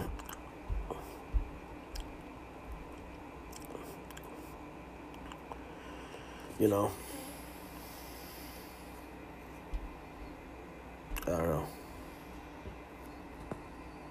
But it's normally people who pretend like they're, like they'll call out Colin Kaepernick for not really being black. Okay, but Colin Kaepernick, listen, I know people are going to make it seem like it's a be-all, end-all Colin Kaepernick. So this is why I hate fucking when you use celebrities for your causes.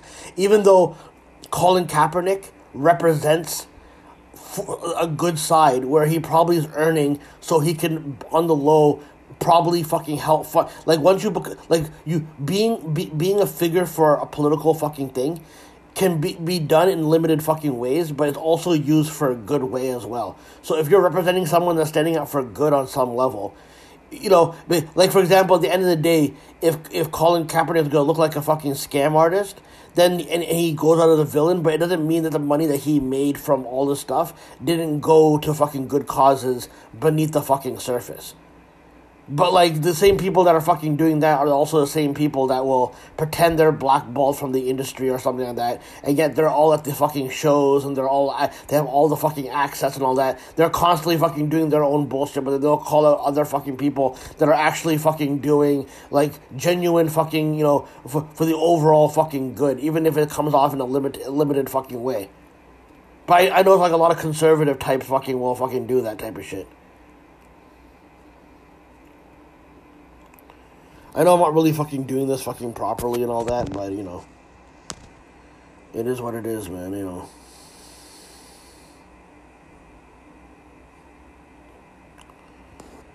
So, yeah, I saw Doctor Strange. It was, you know, a pretty decent movie. I can never explain what the fuck is going on. Spoiler alert, if you haven't seen it, you know, I'm going to talk about it right now. I don't give a shit, like, you know what I mean? Because I watch it as, like, just a regular fucking person, and then I get dirty looks from people whenever, like, I don't know every single fucking thing. I can't memorize every fucking thing.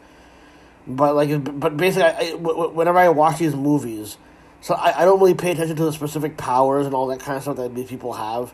I just look at the symbolism of, like when these movies come out, like Civil War and all that, and then you basically have the symbolism, because when these are big releases, it's supposed to be symbolism of where the world is going on some level, and it feels like, you know, when the Civil War movie and Endgame and all that was happening, it was like basically kind of like, you know, training you to think that we're in that space in our lives where we're basically going to a fucking war, basically, a new civil war and all that kind of shit in real life and all that. Like, not to say that you should compare it to, like, specifics in the movie. I'm saying the overall symbolism of, like a big-ass fucking war and superheroes and all that, where, like, there's basically the public figures and politicians are the superheroes in this, for better or for fucking worse, basically. So when I see that type of shit, and I see fucking, like, dreams manifesting in multiverses and all that, it makes me wonder if there's other worlds that are, like, because people seem to think that we're moving toward that way with the whole Mandela effect thing. You know what I mean? Where our planets are fucking, you know, everything is kind of changing a bit. Well, everyone fucking denies that it exists. But basically, you saw a professor. It's basically about like them needing this one chick, this one girl who is able to go to different universes. She doesn't know how. Doctor Strange tried to kill her try to take her powers in the dream, and then they ended up, like, they met in the dream, but then, like, they ended up meeting in real life in their universe. So they go to a different universe and somehow when she's scared. WandaVision is, like, you know, basically trying to, I can't even understand it. She has some beef with the fucking girl, whatever, and all that. I need to, like, listen to a review so they can explain to me. But basically, Wanda has because she became the Scarlet Witch in the WandaVision, whatever, right? So, like, now she is trying to fucking take over so she can go and meet her kids in another universe or something like that, because she doesn't have them in this universe. And then, you know, so she basically becomes, like, evil, whatever, right? So Dr. Scarlet Witch takes over her. So in the other universes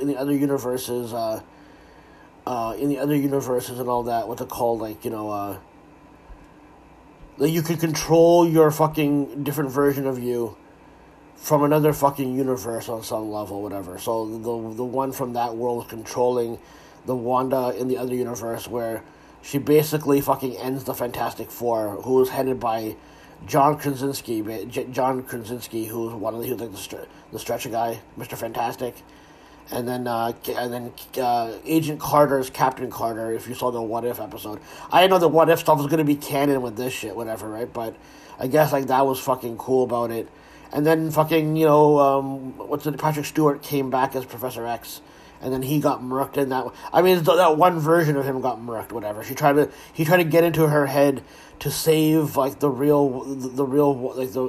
try to save Wanda, because she was, like, in you know, going in her head. She was, like, under these bricks because the Scarlet Witch took over.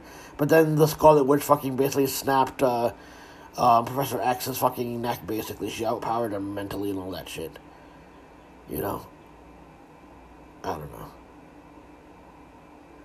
Dude, I'm the worst at explaining fucking movies. I just looked at and the edit. I just wanted to see if there was gonna be fucking like more Avengers going on, but I guess I just opened the floodgates to what we can expect now. It's just basically gonna be an excuse to do random booking now. You know what I mean? I don't know.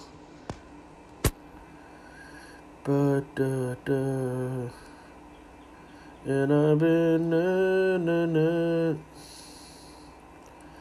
I'm not good at explaining movies, especially superhero stuff, because when I watch these movies now, I'm not really watching it for like specifics. I'm watching it for hidden fucking truths and stuff like that. Because I do believe within entertainment, because entertainment is so ridiculous that like if you live your life by going, oh my god, I'm gonna follow what's going on in the entertainment world and live my life by that standard and all that, people are gonna be like, that's fucking insane, right?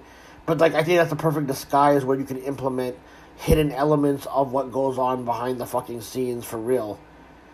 Like, they'll even, like, show you, like, shows that make it seem like they're exposing what goes on behind the scenes, even those are fucking limited on some fucking level.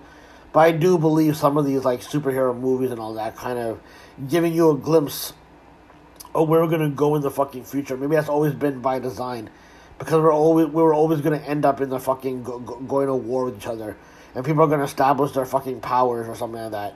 Not not like directly like, oh my god, this guy actually fucking has like superpowers and all that kind of shit, like not that, but I mean like the influence and manipulation and all that, you know what I mean? Like that's why it's like relatable to like what public figures are, because they're the closest thing you have to superheroes, whether you are against superheroes or for superheroes, what they call, like those are the fucking closest you get to it, and it makes fucking sense, whatever, you know. If you watch that show The Boys, you could basically replace the superheroes with celebrities, and it would be the same kind of energy that goes on. You know what I mean? Like, I don't know.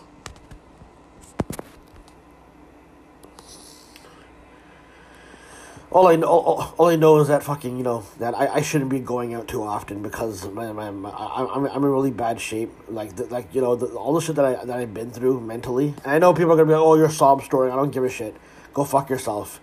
You will shit on my sob story, but you're gonna fucking like make your own little limited sob story going on. I can't even speak English in this podcast. I'm all over the fucking map because I'm trying to cover all these fucking topics at once.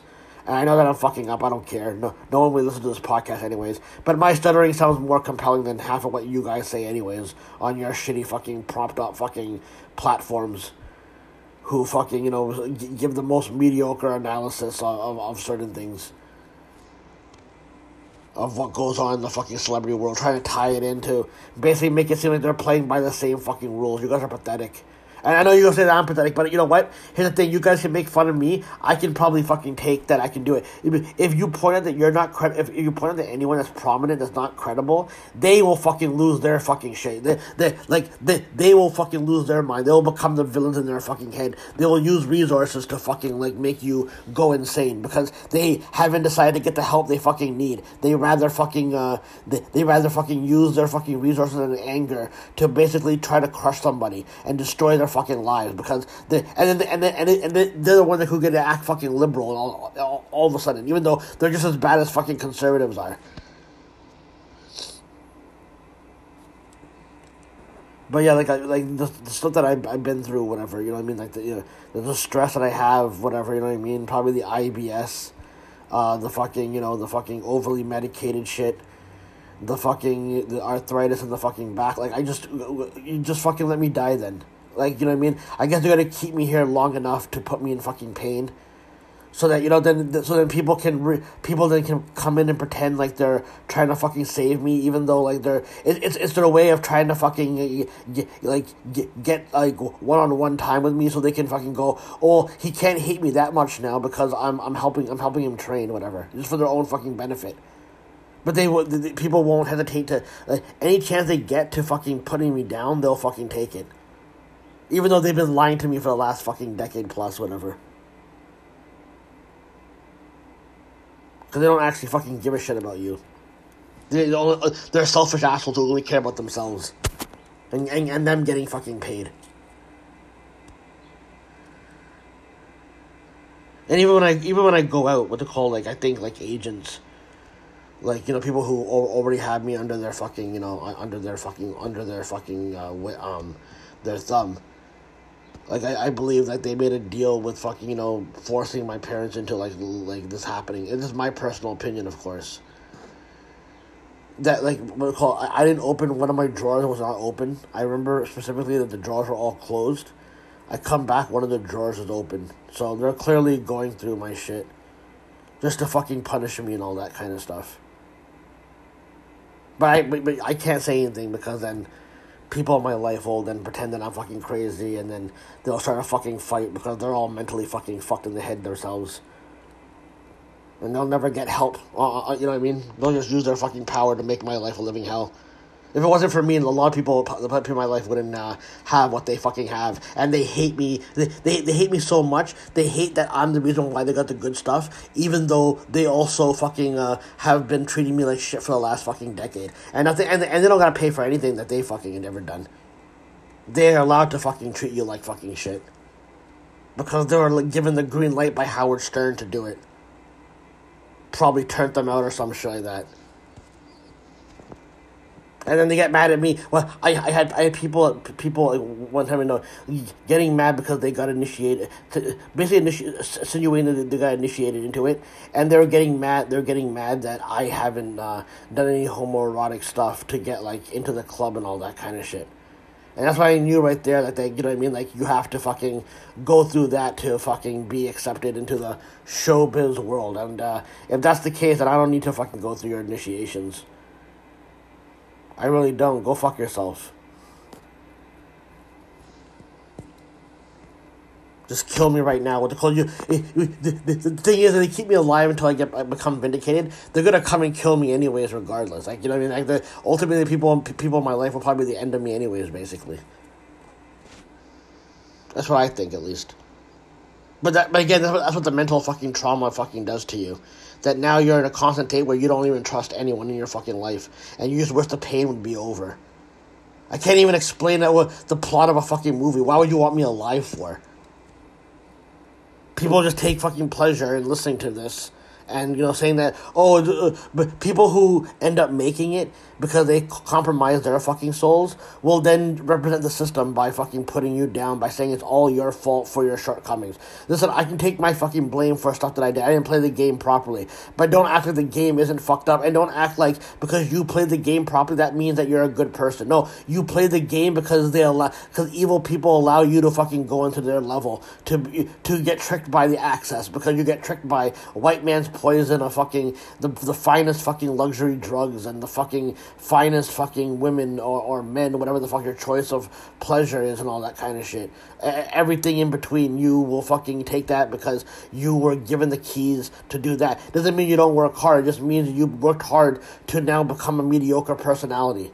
That's not my fucking problem. And you can get mad at people for being mentally free. So you want people to be on your fucking wavelength because you guys can't expand your thinking. You gotta limit your fucking thinking. Not my fucking fault. Go fuck yourself. The people who are the smartest on the fucking planet don't even explain the fucking world properly to people. And then they expect to fucking be taken seriously. Go fuck yourself, seriously. Each and every one of you. You're cunts.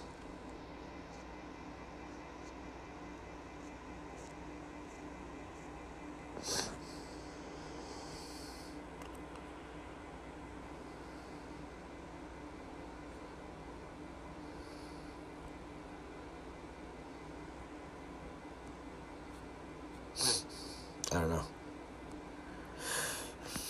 Basically, I think anyone that talks about fucking a conspiracy, like, on the surface, and is a public figure, like someone like Ray J and Lord Jamar, right? They're seen as kind of villains on some level, right? By the people who are overly liberal, whatever, right? You know what I mean? So when Ray J fucking says that the whole Kim Kardashian sex tape was like a business plan between her, Kim, and Kris, he's like letting it out that exists. But again, it's just going to be that one incident, not that the whole fucking thing that they've been through. Because these people don't play, I'm telling you, these people do not play by these same rules that you play by. So now when they come out with it, they'll come out with one situation that might be compromised. and then they'll talk about legal shit that's going on because of it. Even though, like, it's like it's all theatrical for you to make it seem like they're analyzing stuff by fucking law and all that kind of stuff, even though these guys are above the law. But when they need them to fucking actually play the roles of going through it, you know. But it doesn't shock me that these things go on. Like, this is like a industry thing where, like, you organize sex tapes and all that kind of stuff. You gotta use it for blackmail, you use it for whatever. But people are constantly fucking extorting you. That's why you gotta fucking talk your shit sometimes, because there's people in the industry who are vultures by default who are trying to fucking destroy you. And try, you know what I mean? Like, they'll make money off you, they'll break you, they'll rebuild you again, they'll break you over again, and then they'll rebuild you again. But they try to fucking break fucking people all the fucking time. Like, I don't know what's going on with... And then Lord Jamar said that the fucking Will Smith and Jada thing was fucking fake. I'm actually in agreement with them, but people are gonna be like... People who already have... like, regular people who already hate Lord Jamar, or, like, you know, think that they think by pointing out the celebrities do stupid shit or say stupid shit, that, oh my god, can you believe how stupid this person is? Like, no, you're actually the one who's stupid, because you're playing by regular rules. You're given information in limited parameters, and these people who act stupid are actually know what they're fucking doing, actually. And it just makes you... They want you to think that these celebrities are fucking dumb. Just because they do dumb shit doesn't mean they're fucking dumb. And by you downplaying it, it makes it seem like if I say they're smart, that means I'm complimenting them, and I think that it's a good thing that they're smart. No, you can be smart and a genius and still be an evil piece of shit. You're allowed to have those aren't mutually exclusive. I don't know why people fucking act like that, but this is why I don't trust like a lot of fucking some of these. This is why I don't trust like a lot of these progressive media people when they talk about celebrity shit, because they talk about it like correlating it to regular fucking people, when these people don't play by the same fucking rules as everyone else's. But they won't listen to me because I'm a fucking... I mean, eventually they will. Like, they already know that I'm kind of right on some level. But then, of course, you know, you can't have... Like, even the people who seem progressive that kind of have some respect for me a little bit, loose respect, they really still look at me like a fucking idiot as well. You know what I mean? Like, they still look down on me because Howard Stern has trained them to kind of do that. So they don't like that, you know, I can be fucking as smart as them, but not playing by their parameters and actually expanding what's going on, because there's more to the rules that are presented than what happens. And like you know what I mean? Like regular people play by these rules, but when you're a celebrity or anyone else, you're not playing by the fucking rules that are fucking advertised. Those are just fucking gimmick, because it's easier for people to break them. You establish these rules because then you'll be like, oh my god, can you believe someone broke it? Yes, the whole fucking system, people break the fucking rules.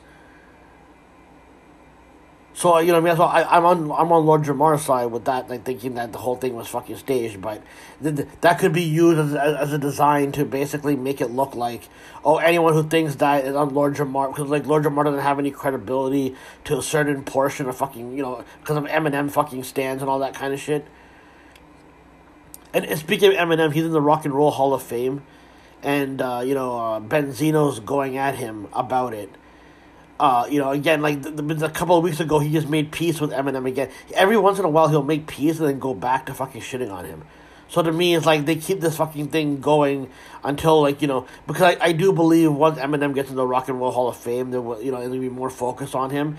Then all of a sudden, that, you know, he's gonna be exposed, because like whenever there's a big moment for these celebrities now that are symbolic and all that, and they've been on the verge of becoming villains behind the fucking scenes and all that, you know, and then showing the surface, I'm sure there'll be something that's gonna cancel Eminem at some point. But I mean, listen.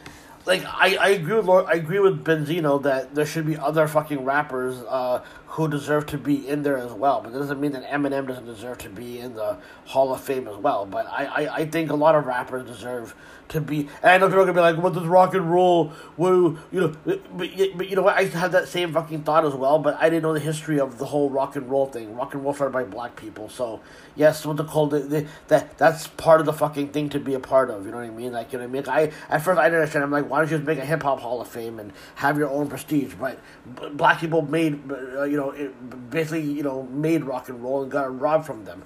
So I mean, listen, you can put rappers in there. But I mean, listen, it's well deserved for Eminem to be in there. You know what I mean? He's like, done some fucking dope work. Even though people want to deny it, because there are people who limit their hate for Eminem, but they get the hate going. Like, they're in the right in the sense that because Eminem's trajectory is going in that way, but by completely shitting on like the entire legacy of what he put out, like, and you know what I mean, defining him by certain bad albums is also like a limited thing where you could do more than just fucking doing that, in my personal opinion. Let me get to some. Yeah, so let me get to some. Yeah, so I was just saying that, like, limiting the Eminem hate, like limiting it, it's like the same thing as limiting Vince McMahon's hate. You're limiting the hate, where you're just gonna seem like you're just randomly hating on him for no fucking reason. And you know what I mean? Even though like there's probably a good reason because he's going into that direction, basically. I'll get into some wrestling fucking shit because this is kind of important as well, a little bit.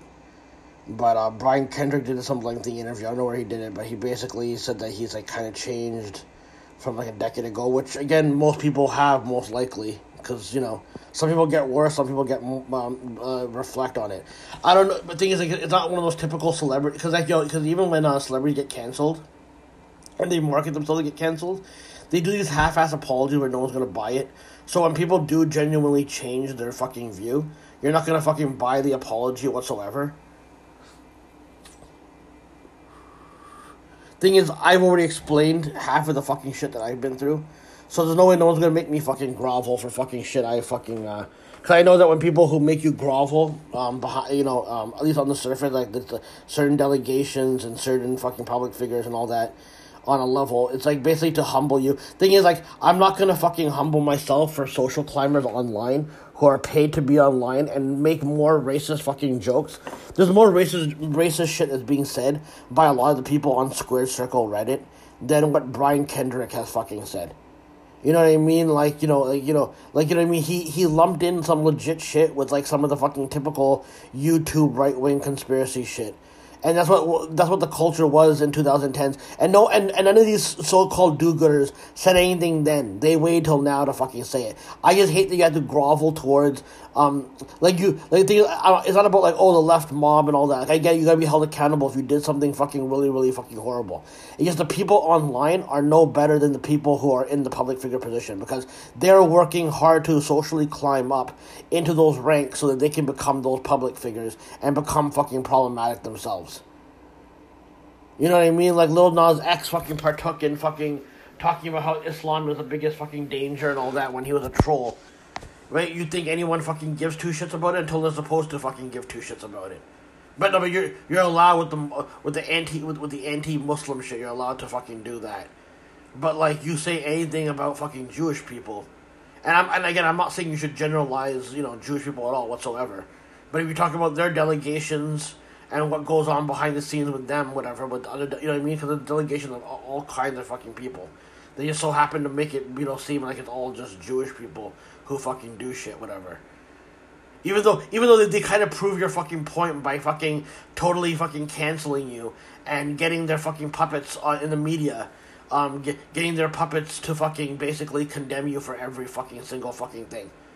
Like, it's like, it's so unheard, like, by saying Christopher Columbus or as bad as fucking Hitler, that means you're trivializing the fucking Holocaust, whatever. It's like that, that's a Sopranos episode type shit. If you compare anything to Holocaust, it's just like a horrible thing. Even though what happened during slavery is like just as bad as what happened under fucking the Holocaust as well.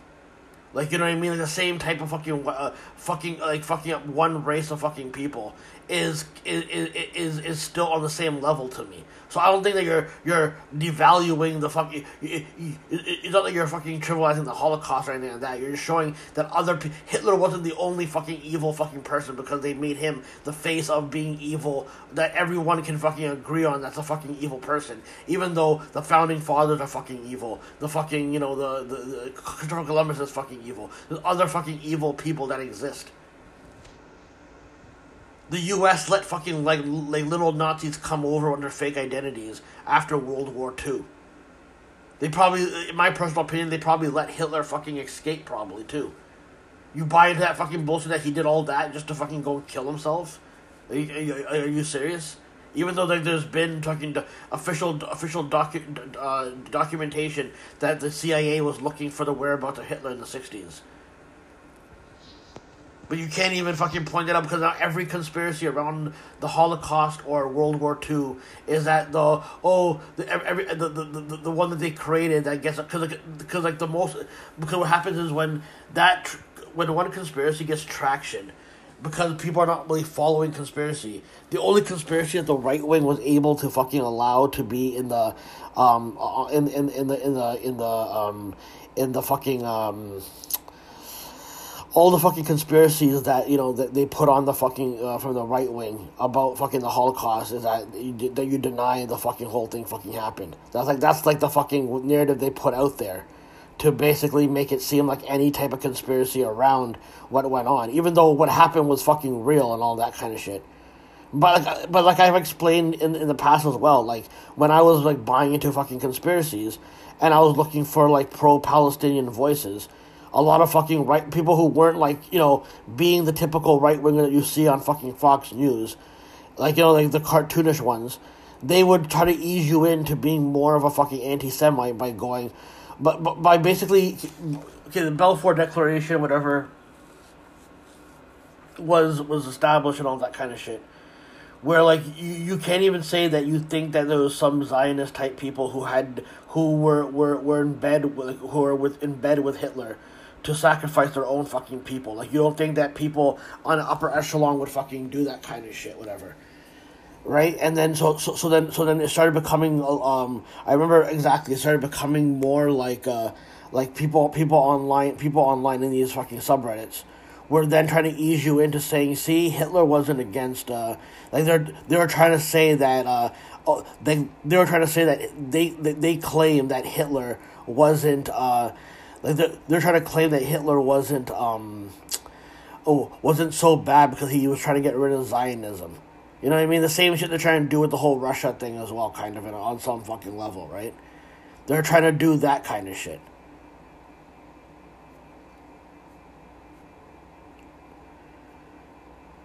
They even fucking try to rebrand David Duke a little bit as well, on some level. Because, like, because I remember I saw, like, this guy's channel, whatever, and he's talking about what Palestine's going through, and I'm like, oh, wow. I go, isn't this a guy supposed to be a KKK guy? Like, why is he talking, like, you know what I mean? He's, like, standing up for Palestinians and all that.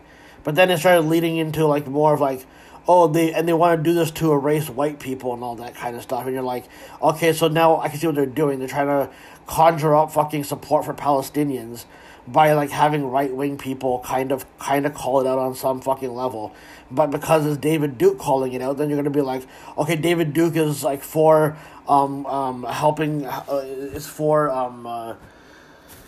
David Duke is for these, you're going to say that David Duke is for these, for Palestinians, so that must mean that anyone who's on the Palestinian side must be on David Duke's side on some level. They do that on purpose to basically do it, but in the 2010s or so, they were trying to rehab David Duke on some fucking level with this new rebrand that was going on. And then whenever anybody, and people would point that out, and then people would point out that Hillary Clinton is friends with a Klansman on her own, David Byrd or something like that.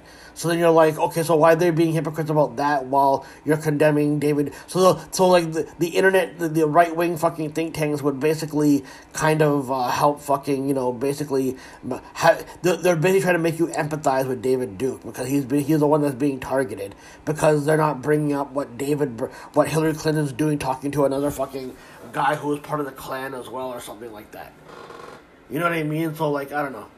But I just hate the fact that they, like, people are like, oh, I'm not going to forgive Brian Kendrick. But it's like, what do you want to do? You want to rebrand as a fucking right-wing guy and say he's being canceled? Or do you want people to actually... Because I don't think people want people to fucking change whatsoever on any level. And it's not about like, oh my god, can you believe cancel culture is around. I think that there's people that use it as a marketing tool to get themselves canceled, and I also believe that there are people by default who are online who are basically working for like agencies, basically, who basically you look to see how much information they can find on you to whatever side. Like basically, right wing people could orchestrate cancel culture for certain people, so then it makes it look like it's a left mob doing it. Even though the neoliberals probably work hand in hand with some of these fucking right wing people as well, so they pretend like they're doing it out of progressiveness, and they basically try to cancel somebody so that the person has no choice but to be accepted by people who are leaning more right that are sick of fucking cancel culture. That's just the way I fucking see it. You know what I mean? This is why people should embrace conspiracy, because if you don't embrace conspiracy and you're trying to condemn fucking right wing, you're gonna look like a hypocrite. And because you're not answering why, that you're not answering that, and you're worried about what's going on with Trump and all that kind of shit, you're gonna look like a fucking idiot to a lot of these fucking people. They're gonna be like, okay, you're just someone that's fear mongering about Trump when there's been more dangerous people who have served for worse in the past and all that kind of shit.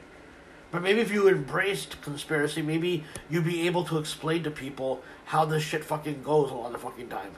In my personal opinion, everything that I say in here, that's a theory, that's my personal fucking opinion, of course. But it's just funny that a lot of these people don't want to even go down that route, because a lot of progressive fucking people like to think that they're fucking, like, being normal, even though the world is not a normal fucking place. It's an insane fucking place. So they gotta seem like they're the ones who are thinking logically, when you're not really thinking logically. You're limiting the fucking thought process. You just spent like a lot of fucking time thinking that because you thinking because like you have this fucking high education and that you've been around the political world for so long and you're a voice, that suddenly that means that your takes are not fucking mediocre. I'm happy for your success and making all your fucking money that you're making, but I don't have to fucking applaud what you become in the fucking system by downplaying every fucking thing. Sorry. Even if you're on the fucking good side, even if you're supposedly progressive and you're denying any type of conspiracy existing, you're basically a cop to me, basically. You're no better than a fucking cop. You work for a fucking you're basically begging and pleading to a cop society while you're pretending that you're condemning police because of the obvious fucking story that exists outside, like, what evil the cops are doing on the fucking surface, even though all these institutions literally have their own cops at their payroll, and that's more aligning with the fucking cops than actual being a policeman is. So if you think you're better because you condemn police, well, I mean, again, rightfully so, you should condemn the fucking corruptness that's going on.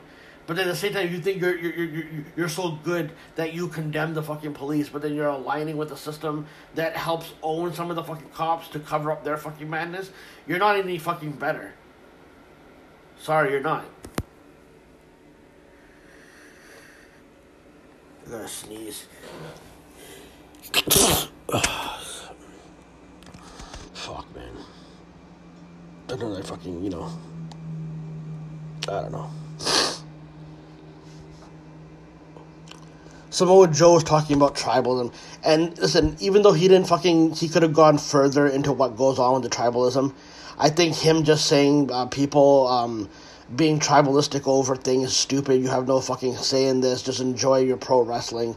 That's basically symbolism of him just saying that he doesn't fucking support the discourse that goes on, but at the same time he's limiting it to basically fucking like he could explain that the fucking industry themselves are the ones that orchestrate this shit. Maybe he doesn't fuck with that, but he can't say anything because he's part of the fucking industry. He can't fully condemn Tony Khan or Vince McMahon for help orchestrating this. But a lot of people online got offended by this because, like, well, I'm allowed to be tribalistic and all that kind of stuff. No, because you're paid.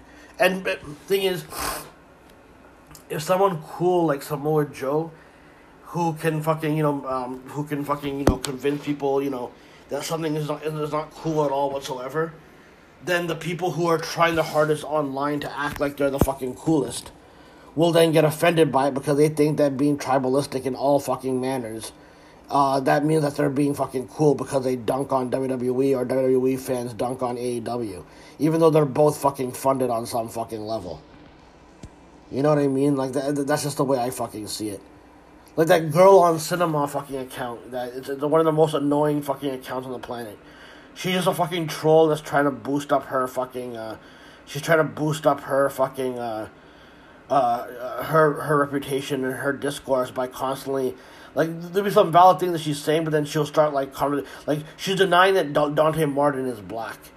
See, this is what happens when, like, I notice that people online whenever you do this in front of fucking, like, racist white people online, they feel like they have carte blanche and now fucking make these kind of statements like, oh, this, like, you know what I mean? Because, like, it might be a joke, but, like, as a joke to, like, certain people in that community who will go, someone who's light skinned isn't really black. Like, that would be, like, the common, like, diss that would be happening sometimes, right? Now it's given fucking carte blanche to a bunch of racist assholes who then fucking get to determine who are not even black. Like, even, it could be brown people, too, even. Or, like, other fucking communities.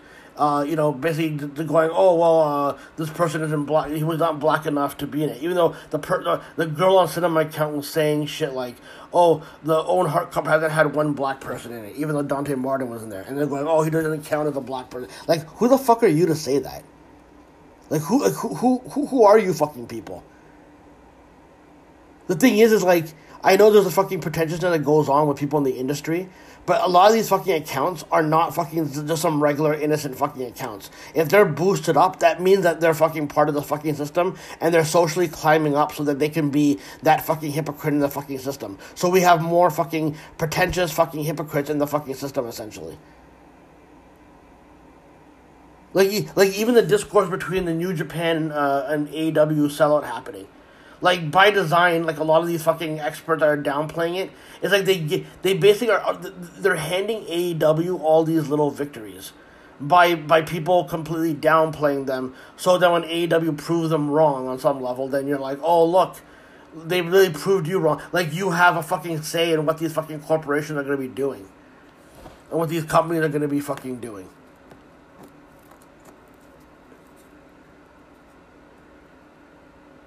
The people in the industry add to the tribalism, and no one calls that out. Like, I thank Samoa Joe for going off about the tribalism and all that kind of shit, because that's what it should be, but he's also not disclosing that these fucking people in the industry help fucking fund these things. And that this is how you, in every industry, this is how you become somebody that makes a name for themselves through the online shit before you become an on the surface fucking character in the fucking system. And you make it seem like, oh, look, this person was an internet personality, and now he suddenly made it. Isn't that fucking crazy? It's like, no, it isn't. You're basically groomed to do that. I had no idea about how that fucking worked out, but then you figure out that people who have this much investment on being online all the time and constantly being in comment sections and all that, these people are not just fucking regular fucking people. These people definitely get paid to be online, and then they would rather you think that these people are acting fucking crazy. And, you know what I mean? Like, oh, can you believe, like, by condemning it, by going, oh my god, these people are acting crazy, and they have no, like, yeah, the reason why they're acting crazy is because they're given incentive, they're given perks to behind the scenes, to go, to know where each wrestler is when they're in town, and to go fucking spy on them at their hotels or in restaurants and all that kind of shit. That's what my personal opinion is. All I'm going to say is that then if we become honest about what's going on with that, right? If we become honest, then maybe people understand why people do the things they do online. Then yet these people partake in the worst kind of shit behind the scenes, and then they get to act like Friends characters by acting like, you know, they'll amp up their fucking ignorance and their fucking horribleness, but then they want you to think that they're fucking actually good people on some level, when none of these people are really that fucking good. They might, like, you know, serve a good side, but, like, you become a shit personality online when you amplify shit. And when you partake in fucking propaganda, so I don't fucking need to respect that.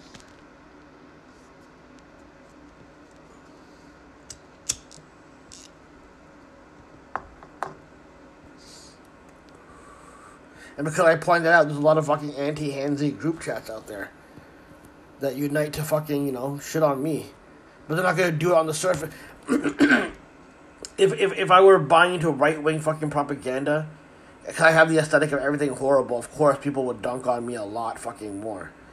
But, like, you know what I mean? Like, they hate me still, but they feel like, okay, well, this guy, he, he's for, like, some of, like, the fucking, he's for people from marginalized communities and people who want to fucking, who don't want to be oppressed anymore. Like, he's for those people to rise up and all that kind of stuff. So, like, okay, we can't really goof on him on the fucking surface because he's actually a good-hearted fucking person at his fucking core, right? But a lot of people fucking still fucking hate my fucking guts still. A lot of people in your fucking life hate your fucking guts. A lot of people in general. And then they still want to keep you here. They'll go, oh my god, you can't die, you can't leave, but then and yet you still treat me like fucking shit. So I'm here to be your punching bag. Fuck out of here.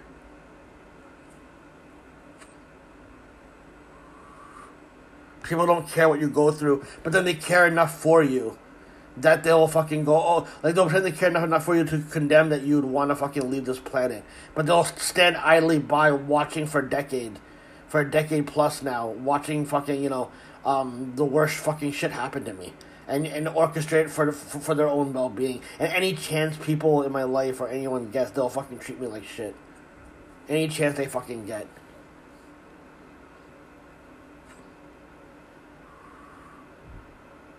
Make me feel like a fucking asshole.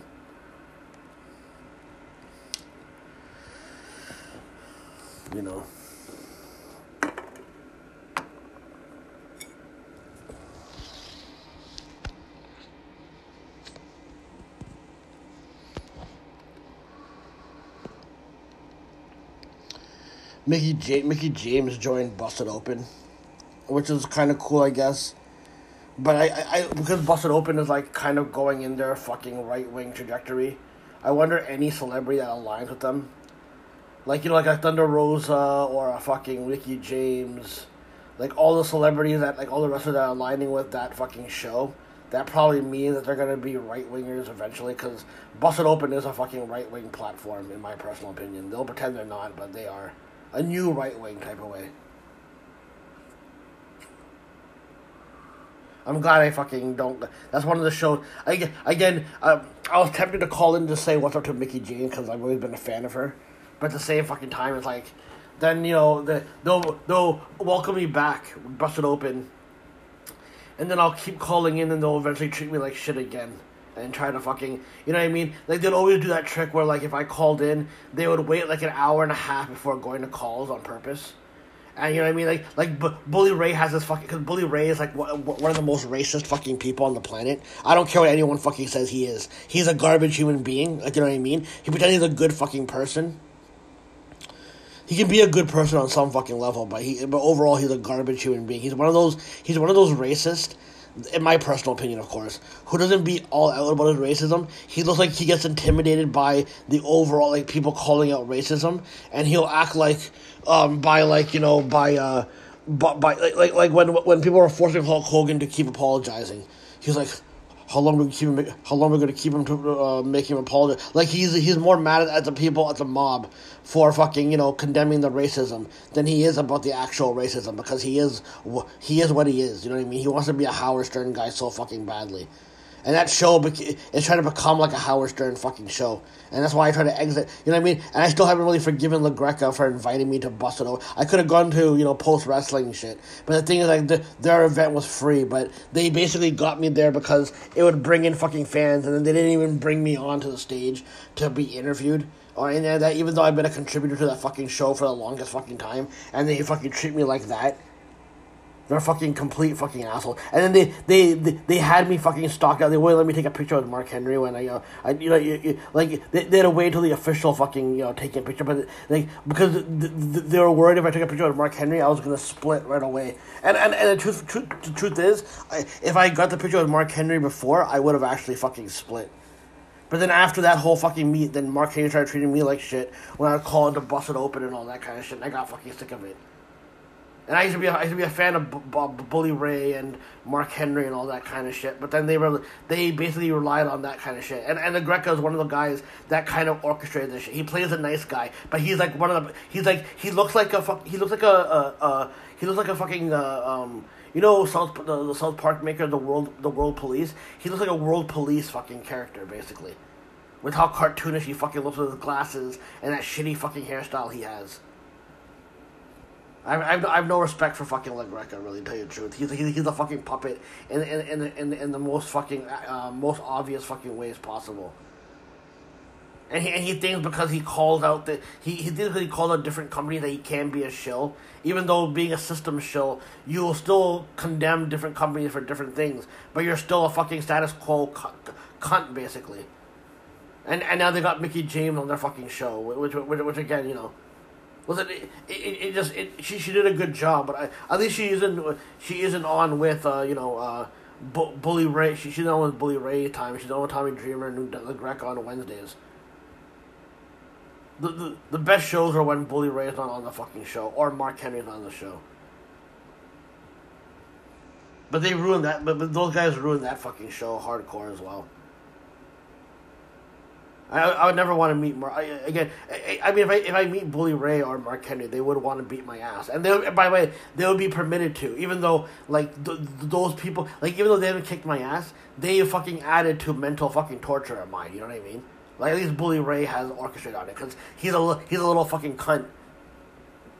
I keep hoping for his comeuppance one day, whatever, when he gets exposed for, you know, covering up fucking, you know, domestic abuse in his fucking school and all that type of shit. Or one of his students did it, and you know what I mean? But I'm sure that will be marketed later on when they need to really cancel him. You know? And then the horrible people online who are already trying to latch on and defend Vince McMahon nonstop will then get to be the ones who get to be the judge, juries, and executioners on matters online because they're paid to. These people online are not regular fucking people. They're paid people by the fucking system who are probably working no work job. Like, you know, Sopranos, no shows, no work, those type of jobs. Where like now you can be, every faction has their people in different fucking works, in different companies that can just basically show up and work on a computer screen, but they'll get paid, and all they'll do is basically just be online all day. You think these people online who put all this effort into posting and moderating Reddit and all that kind of shit are actually not being paid? They're just doing it for the good old fun of internet discourse? No, people are definitely fucking getting paid.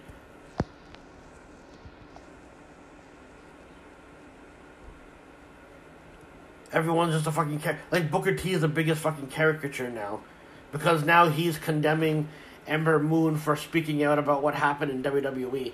Even though Booker T was one of the guys that put, and again, I'm not saying that he's wrong for saying this, because I think this is what goes on behind the scenes with all these fucking people. But he blasted fucking Dixie Carter for saying that she may have been sleeping with some of the guys backstage.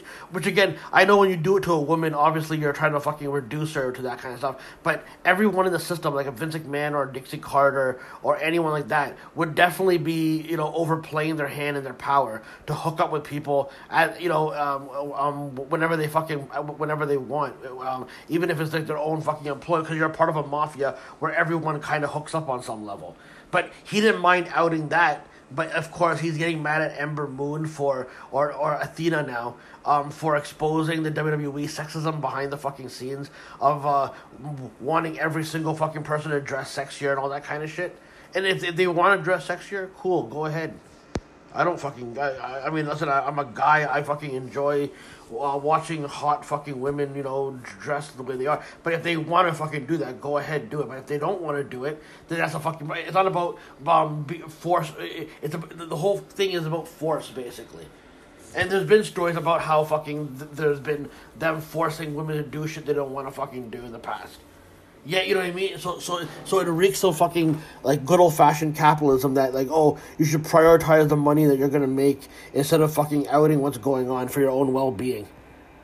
Like, oh, and that's probably the reason why the fucking business is in the fucking way it is, because of fucking people like that who don't want to call out the system for what kind of evil shit they do.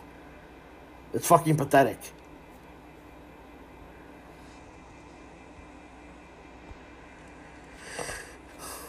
It's like 5:19, fucking,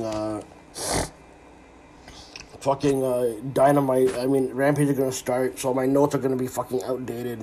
I mean, not really, but I mean, you know.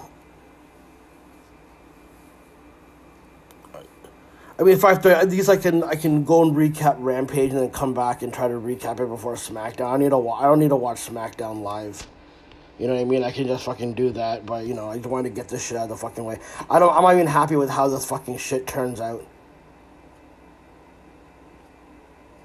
I just need to get off my fucking chest. Maybe I'll fucking nail it better because I have so much notes compiled that... See, again, this is why I'm glad that I did the fucking podcast, the last one I did, when I did it, because then I know on Thursday, because on Thursday I went to go watch the fucking movie.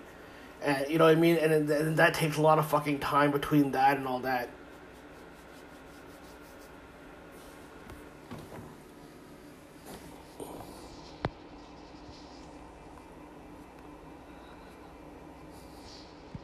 And then I had to catch up with fucking music from last week. I'm gonna wait until I fucking finish last week's fucking releases. Cause again, I haven't gone through this week's releases, but until I catch up with last week's releases, I'll come and do the new music. You know, during the week or so with fucking the podcast and all that.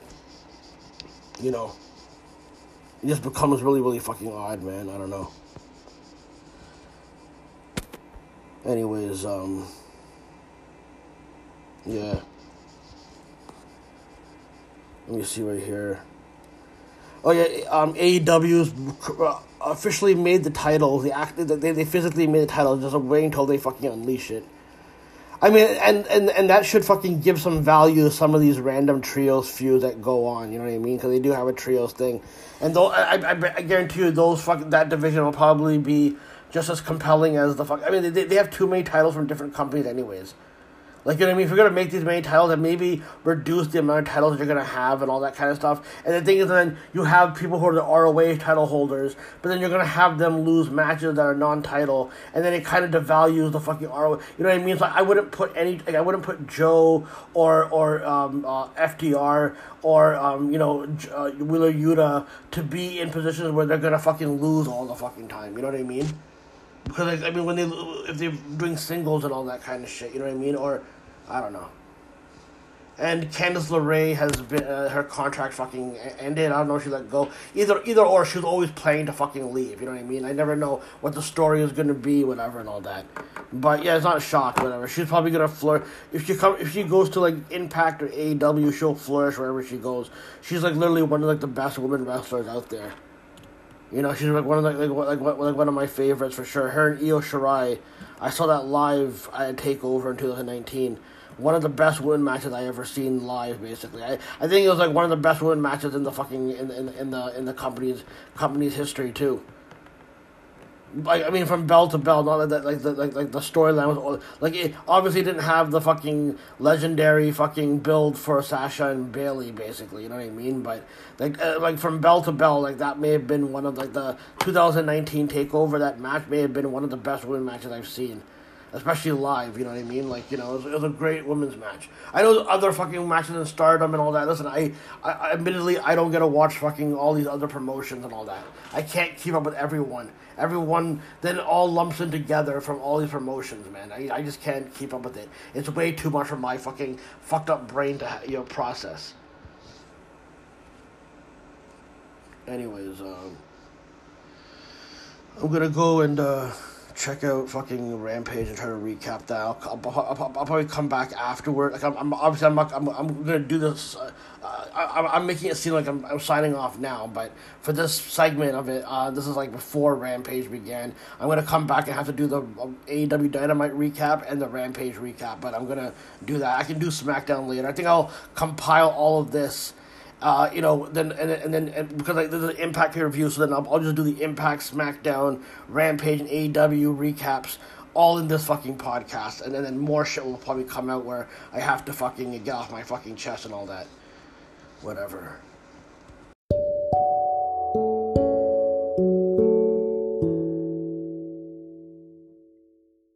Okay, I'll just go to the AEW Dynamite recap. I just finished watching Rampage because it came on earlier fucking time, right? So, But yeah, I'll get into that. I mean, I think I might. I think I may after this Dynamite recap just do it and then just do a separate one. Or maybe I'm thinking maybe I can pile on all these ones into one podcast or something like that. I don't know. I thought the show was pretty Dynamite. I thought the show was pretty standard when there's a standard with and when there's a standard show with AEW, it's still very enjoyable. You're not bored. It helps that you'll you will kept you'll there'll be like limited overproduced segments and don't have to anticipate cartoonish and sitcom level dialogue, and not always everything is repeated. There are things in motion happening to set up a pay-per-view, even though you got 4 official matches announced, which are the world title match, the women's title match, and the finals for both the women's and men's Owen Hart Foundation finals, and then you say, and then you can see other directions the fucking talent is going. They did give us the bracket finally. I'll get into that later, but it's fucking hard now to fucking know who could win because some of these guys are infused, so they would not need to be in the finals. But anyways, this episode was enjoyable, and of course they're creating segments that are not designed to hit and kind of hammer home that, women's wrestling is not getting anyone's interest, even though AEW does a minimal shit by throwing out minimal promotion and then throwing the shit out for an ROH unification match for the world title. And the thing is cool you have other titles represented, but sometimes they're just way too fucking much titles going on. So you did minimal promotion. You didn't even mention that Mercedes won the title until like a week ago, and then you just kind of spring this title match and place it in the main event, and it was decent. It didn't really get much reaction from how I was hearing it, and it feels like even this is done for the discourse, but they could have put it at the top of the second hour or something. But it feels like it was designed for the sake of saying they're doing the bare minimum so people can complain, and the shill and foot soldier accounts can pretend it is the women who are not delivering and justify why there should not be more women matches on an episode of Dynamite. It's always designed for an agenda. That being said, the show was still pretty good. The one takeaway since this MJF and Wardlow build, it feels like such a star-making performance for Wardlow. He's like showing off more moves. He's showing more vulnerability in this match. The angle is getting a lot more interesting. Like, of course, I'll get into that later. But I need to give opening thoughts for some fucking reason. I don't know why I always do this, but I would say those matches, the matches were decent. My match of the night was probably Phoenix and Dante. And they didn't need to go ball to the wall with every fucking crazy movement. It was kind of hard to follow on some level, but it could have been a lot fucking worse when doing this recap live, right? I get so fucking annoyed when I'm not able to write shit down properly. Not like it fucking matters, but since I'm putting effort into Dynamite shit, I at least should do tolerable job do a tolerable job for a product that is not wasting my fucking time. I'm not waiting to blow my fucking brains out from boredom at times. They did incorporate some video packages, albeit it should have been for the women's ROH match, but the Regal one sufficed, and Tony even went back to the old lighting. That was the discourse, so of course Tony posting online about giving into people's wishes is so fucking tryhard. It kind of like they plan on doing shit, but then it has to be seen like they listened to people when they were gonna go that way, or they know better, but wait for people to complain about shit, you know what I mean? It's like the way they promote it. But anyway, that aside, I enjoy the episode. Not every show has to have 8 million matches to make it seem like it's action-packed. Things are in a holding pattern, but there's a forwarding motion toward the pay-per-view, and you can see where things are going on some level. If some people don't make it on the AEW Double or Nothing show, there's definitely going to be another pay-per-view in June for the New Japan AEW show. And I forget which match it was, but there was like one of those stretched out stats that try to get annoying. You know what I mean? I didn't even notice it, but I heard it on Post Wrestling, but now I kind of forget. But maybe I'll remember during the fucking recap. But they don't have to make every fucking stat over everything, you know what I mean? Like, I try to culminate more shit so we can make fun of them about in the future or something. Like, sometimes it makes you wonder, you know what I mean? You have your company isms that you have to fucking market, to make you the butt of their joke time to time. I don't know. They try to make mention that Jeff Hardy's first time performing in singles. Pretty soon we're going to get the first win someone got wearing specific colored gear or some shit. That's how far the stats are going to go. I get they have to make the match feel special as possible. You can ease off some of those fucking shitty stats a little bit. we're going to be hyped for a match regardless. You know what I mean? I enjoy the shows where I can find some real analysis out of, because this company works in gray areas where each character is and their motivate and what their motivations are.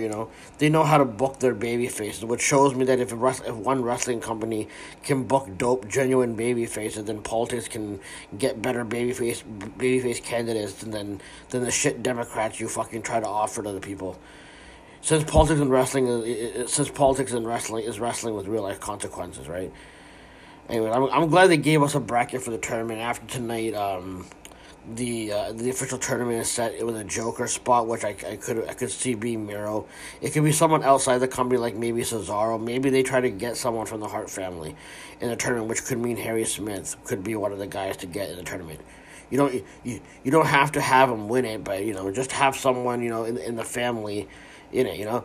Like they're definitely not gonna go with Teddy Hart. You know what I mean? But Jeff versus Bobby Fish was a decent match. It was a good story told. It's not Jeff going out of control. That's what he's gonna save that Darby match for, most likely. And let me get to the match. Cole's on commentary, and I feel frustrated because now I have to pay attention to to recap what is being said on commentary. But he's just so far hyping up the Undisputed Era win, and they'll all be in the tournament. They have Jeff's first match. The people are amplified, so they start off with their usual wrestling shit: shoulder blocks between taunts. Jeff gets a hip toss, then the chin lock. Hardy shoulders him in the corner. There's a pillar to the post. Fish rams him into the corner and gets a roundhouse kicks to the legs, and does a dragon screw while laying kicks and then sliding lariat. Hardy rolls to the outside. Fish misses a slingshot senton into the ring, but Fish was in pursuit outside and does a dragon screw into the barricade on Hardy. That was probably like one of the crazier bumps he took. Fish got body shots outside during the picture-in-picture. Jeff Hardy has, but I don't know what I'm describing, but Jeff Hardy's wearing black and pink. It's more magenta, you know what I mean? Because, they made mention on the commentary, I think. Fish had control throughout the break, and Hardy got a cradle, but then Fish was right back on him and does a back suplex driver. They're both down when it comes back. I put Fisher. Keeps countering the jawbreaker and once with a good fucking knee strike, but then Hardy eventually gets it. Fish takes him down with a couple of roundhouse kicks. Hardy gets some clotheslines and back elbows. Do I need to add this stuff to the fucking... I don't know, but I feel like if I don't fucking jot down moves, then I'm wasting my fucking time, because I don't know when to fucking start doing it, so I just start jotting everything down. Maybe I can skip through some of this stuff. Who gives a shit? Hardy does a leg drop to the midsection. That combo he does. Set up for the twist of fate, but it looked like he got a stunner. And Darby and Sting are watching from the rafters. Hardy signals for the swanton, but then what's it called? Fish kicks him with a roundhouse to crotch him. I assume he was gonna go for the Falcon Arrow here, and he gets it for a near fall. He locks on a leg bar and orders an ankle lock. It doesn't really matter. Hardy gets to the ropes. Fish scouts Hardy getting up and then runs into an elbow, and Hardy hits a whisper in the wind that barely even made any contact, but whatever. Hardy goes for the swanton again, and Cole screaming for him to move. But then he won though from that. Then the Bucks show up to confront the Hardy.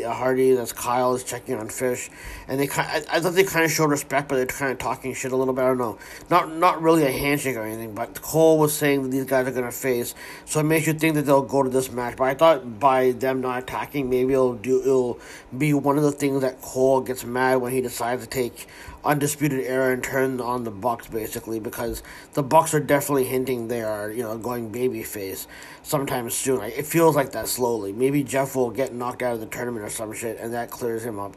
I always assumed that Darby and Sting would face the Hardys at Double or Nothing, but it could change to the Hardys versus Bucks, because they're definitely not going to go to Fish and Kyle versus the Bucks just yet. The match is not... this match was not the best match of either Fish or Jeff, but it told a decent story, and it wasn't crazy enough, but it was for a singles match.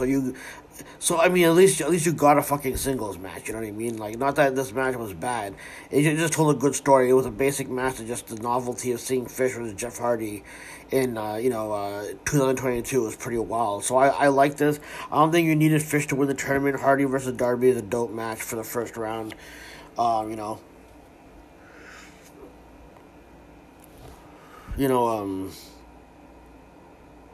it's surprising that they found they would go to that right away because to me this is a pay-per-view match, but I'm not gonna complain. Later we saw Darby cut a brief promo that aired toward the end of the program, but it was very brief. I might as well cover it now. I think if Hardy faces Bucks and they show respect after the match, maybe this forwards. What was I here? I think if Hardy's face Bucks, then they try to show respect after the match. Maybe that forwards what will happen with the Elite and Undisputed Era in some way, shape, or form.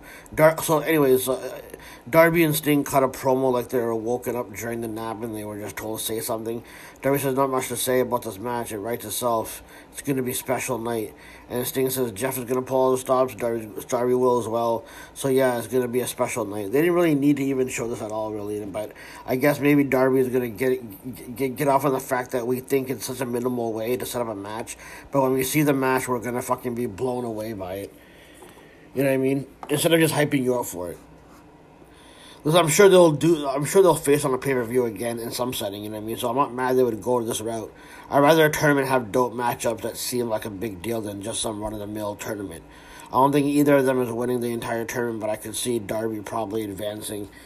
This was all from, the Buck. This is all for the Bucks and Hardys, or the this. Yeah, so this is all So this is all for all the parties involved during the match, during the show. I think I'm trying to convey here.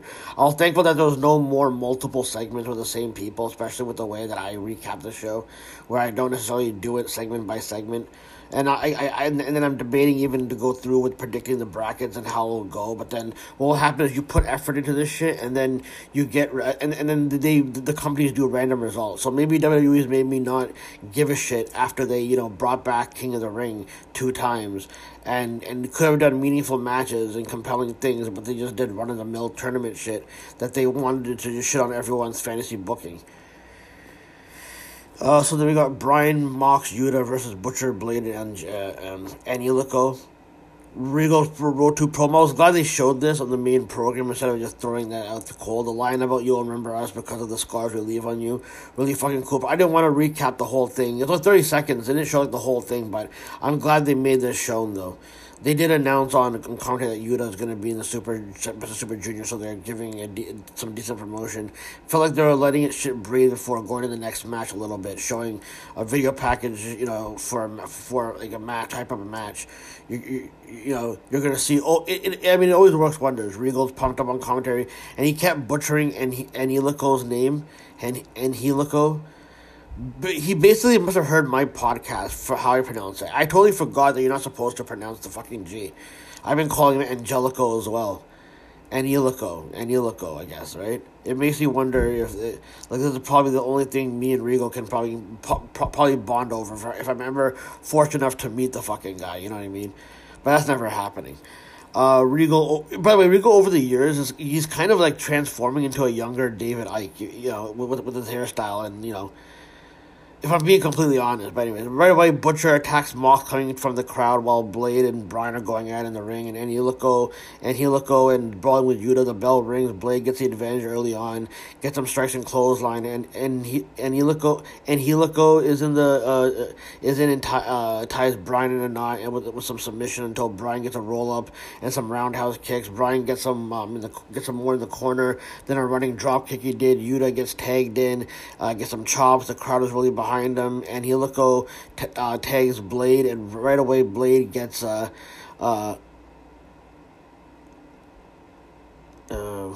back body drop, and Yuta stomps on the elbows. Butcher comes sorry, I'm trying to fucking remember some of the names. I keep the dude that this name is T.A. I keep. I just did a recap, and I've been pronouncing that guy's name. I thought it was Takeshita, but whatever. It's Tashita. It's like Tashita. I mean, I gotta know how to pronounce these fucking names if I'm gonna cover. This is why no one expects anything from me. I'm just I'm a mentally ill guy who goes off about conspiracies, and then on the side I'm just doing wrestling recaps that are like really really fucked up. But that guy's head, for some reason, that guy is fucking. This is not me reading from the fucking script either. This is like me in live fucking trying to remember that guy's fucking name. You know what I mean?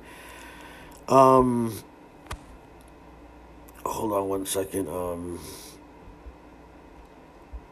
No, like, and you look go tags Blade, and right away Blade gets back by a drop, and Yuta stomps on the elbow, like a major stomp on the elbow, like a Shayna Baszler type of shit. You know what I mean? Butcher comes in and gets a drop, gets drop kicked, but he doesn't move at all whatsoever.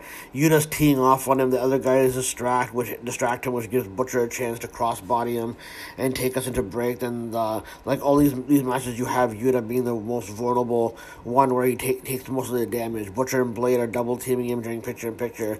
They got a double clothesline at some point. I wanted to see Bryan versus Butcher go at it, because it would be dope with their styles. They come back and Butcher has the advantage on him and isolates him from the corner, and eventually gets a desperation German. Regal chastises Tony for even saying that was a desperation, when there's no desperation about that. Mox clotheslines Blade a couple of times, and eventually over the ropes he is throwing him all over ringside. Mox eventually gets a cutter on him inside, starts biting Butcher as Butcher approaches him, and he crashes into the other corner. And Eniluko gets a roundhouse kick, but then gets turned inside out with a lariat. Bryan from the top does a missile drop kick. He starts stomping on, and Eniluko's while the other teammates are doing their strikes and hammer and elbows at the same time in unison. Bryan locks in the triangle choke, and eventually Eniluko taps out. I like this match, but not enough Butcher versus Bryan, because that was what I wanted to fucking see. But the way that they lay these matches have been really fucking good. Like the ending where everyone is just beating the shit out of each others, while one of them has a finish on them, is really good. Like, it's really good groove that they get into. They do it really well, and it helps when they're doing it. The crowd gets fucking pumped, so it does add to the environment or some shit.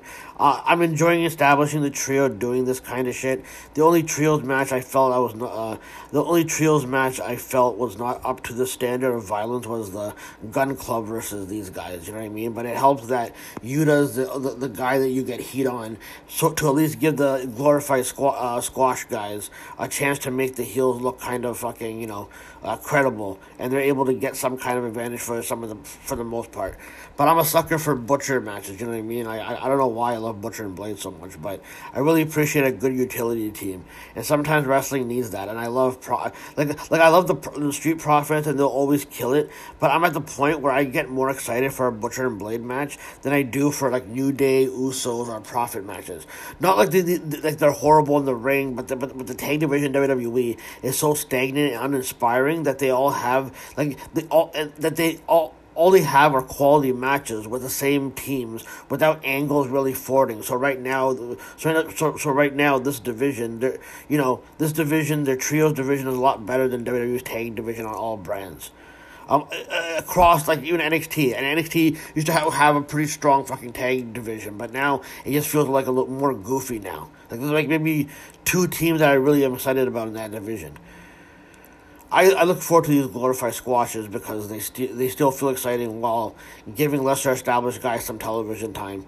This beats fighting your current feud 9 million times, and even AEW does that as well, but at least they try to add promos to make you know why this next match will be different. But even that is a trope that WWE is beating to the ground, that wrestling world is better off getting away with and salvaging the matches. Look how you salvaged Punk and MJF. And honestly, it's probably the best AEW feud this company has had. So I don't mind these, you know what I mean? I know people want, to know what Blackpool Combat Club is going to do the pay-per-view, but if they end up the House of Black thing on television, maybe, but if they end the House of Black and Death Triangle thing on television, maybe that is where they go. But or does Pride and Powerful and Kingston recruit Bryan and Mox because they're against goofy sports entertainment shit, unless they want to go with LAX. But I'm clueless on who they'll face. Since then, it's come to my attention that maybe the rumor thing is that Starks and Hobbs don't actually get the fucking title shot, but maybe Mox and Bryan actually end up going for the tag titles at the pay-per-view, maybe. And you don't really need much fucking hype for that, other than, but, But, so anyway, I see here, I'm sure Yuta's going to be in Japan during the duration for the Super Juniors tournament, so they'll at least be free, they'll be free, right? Unless you're going to have Mox and Bryan versus Red Dragon would be a good match. but who knows? I'm not expecting them to name all the fucking matches right away, but we're getting closer to pay-per-view, but there are solidified matches that are done. As long as the main event and women's title matches are established, you're doing something good. The strike, it's in unison, always comes off really cool action sequence in a modern-day action movie. I would name specifics, but lately, my only pop culture shit is reruns of Sopranos, and I can't keep up with, like, all the pop culture shit. Or I can't explain it to you, you know what I mean? Like, my brain capacity I just limit it now to whatever I can handle, basically. We saw Starks and Hobbs promo that was not long because Jungle Express interrupted. It feels that there could be a possible multi-man match because Starks and Hobbs are mixed in with these guys, plus Swerve and Keith, plus with Swerve and Keith. So I could see a triple threat pay-per-view between these teams, maybe. Tony goes over the challenge they made, and Starks asks why Tony's surprised, and he says they are not scared, and Jungle Express come into the shot. So in kayfabe, there's another sports entertainment orchestrated segment. Jungle Boy says he thought about their challenge for the tag titles, and that sounds fine to him. He confirmed with Lucha, and Lucha just screams, fun, whatever, right? You know what I mean? And he does that, thing, whatever. He thought about it. Ricky Starks seems like he seems like he's a spicy kind of guy, and to spice it up, he asked for a title shot for the FDW title. Christian makes fun of the shades. Starks looked, says that the Starks took off. He said they're fake. He makes fun of him never defending the title, and Starks is offended by the shades being fake. He accepts Jungle Boy as a challenge, and he's going to show him what a man he is, an absolute man. I thought this was decent, but I think they need to get rid of the FDW title. Like, the influx of titles showing up, plus you have the ROH titles. You'll probably create a trios title. I don't know this before, they could kind of confirm. At some point, just get rid of the fucking title. I think it will be gone once Hook wins it and gets a little feud with it before they officially retires it, and it comes full circle. You know what I mean? I think Hook could use that for a way that he is going with his matches, and he's still climbing up the ranks. But Starks and Hobbs need more titles, not these unrecognized ones. So maybe Starks loses it, and eventually Hook wins it, and he gets to retire it officially. You know what I mean? We get a Swerve and Lee promo, which was okay, and Swerve gives them credit for being a top 5 tag team in the rankings, but they have unfinished business with Lee and Swerve. They're trying to go for the prize, but they have to pay their ass back. Keith Lee says dubious, questionable, unproven. All words which could be used to describe what they used Taz for against them. And when it's all said and done, they will not stand a chance, and he will ensure they will swerve in their glory. I think this one needs to be workshopped a little bit, but this was decent. But them making it known that unfinished business means to me that by the pay-per-view it will be a triple threat or some shit, which would be another way for Jungle Express to be the odd team out for another fucking team's feud while being the champions. So I would rather Starks and Hobbs win, and then you just do the Swerve and Keith match with them at the pay-per-view for titles, but I don't think this will happen. See, all of this now that I'm reading, now that I just found out about a plan that could be Mox and Bryan, I'm thinking that feud fucking, so all my suggestions here now fucking are crappy I mean, they're always crappy if you want to go that route, but now that, like, there's a potential of Bryan and Mox facing Jungle Express, which would make more sense, whatever, right? You know what I mean? I don't know. We'll see what goes on,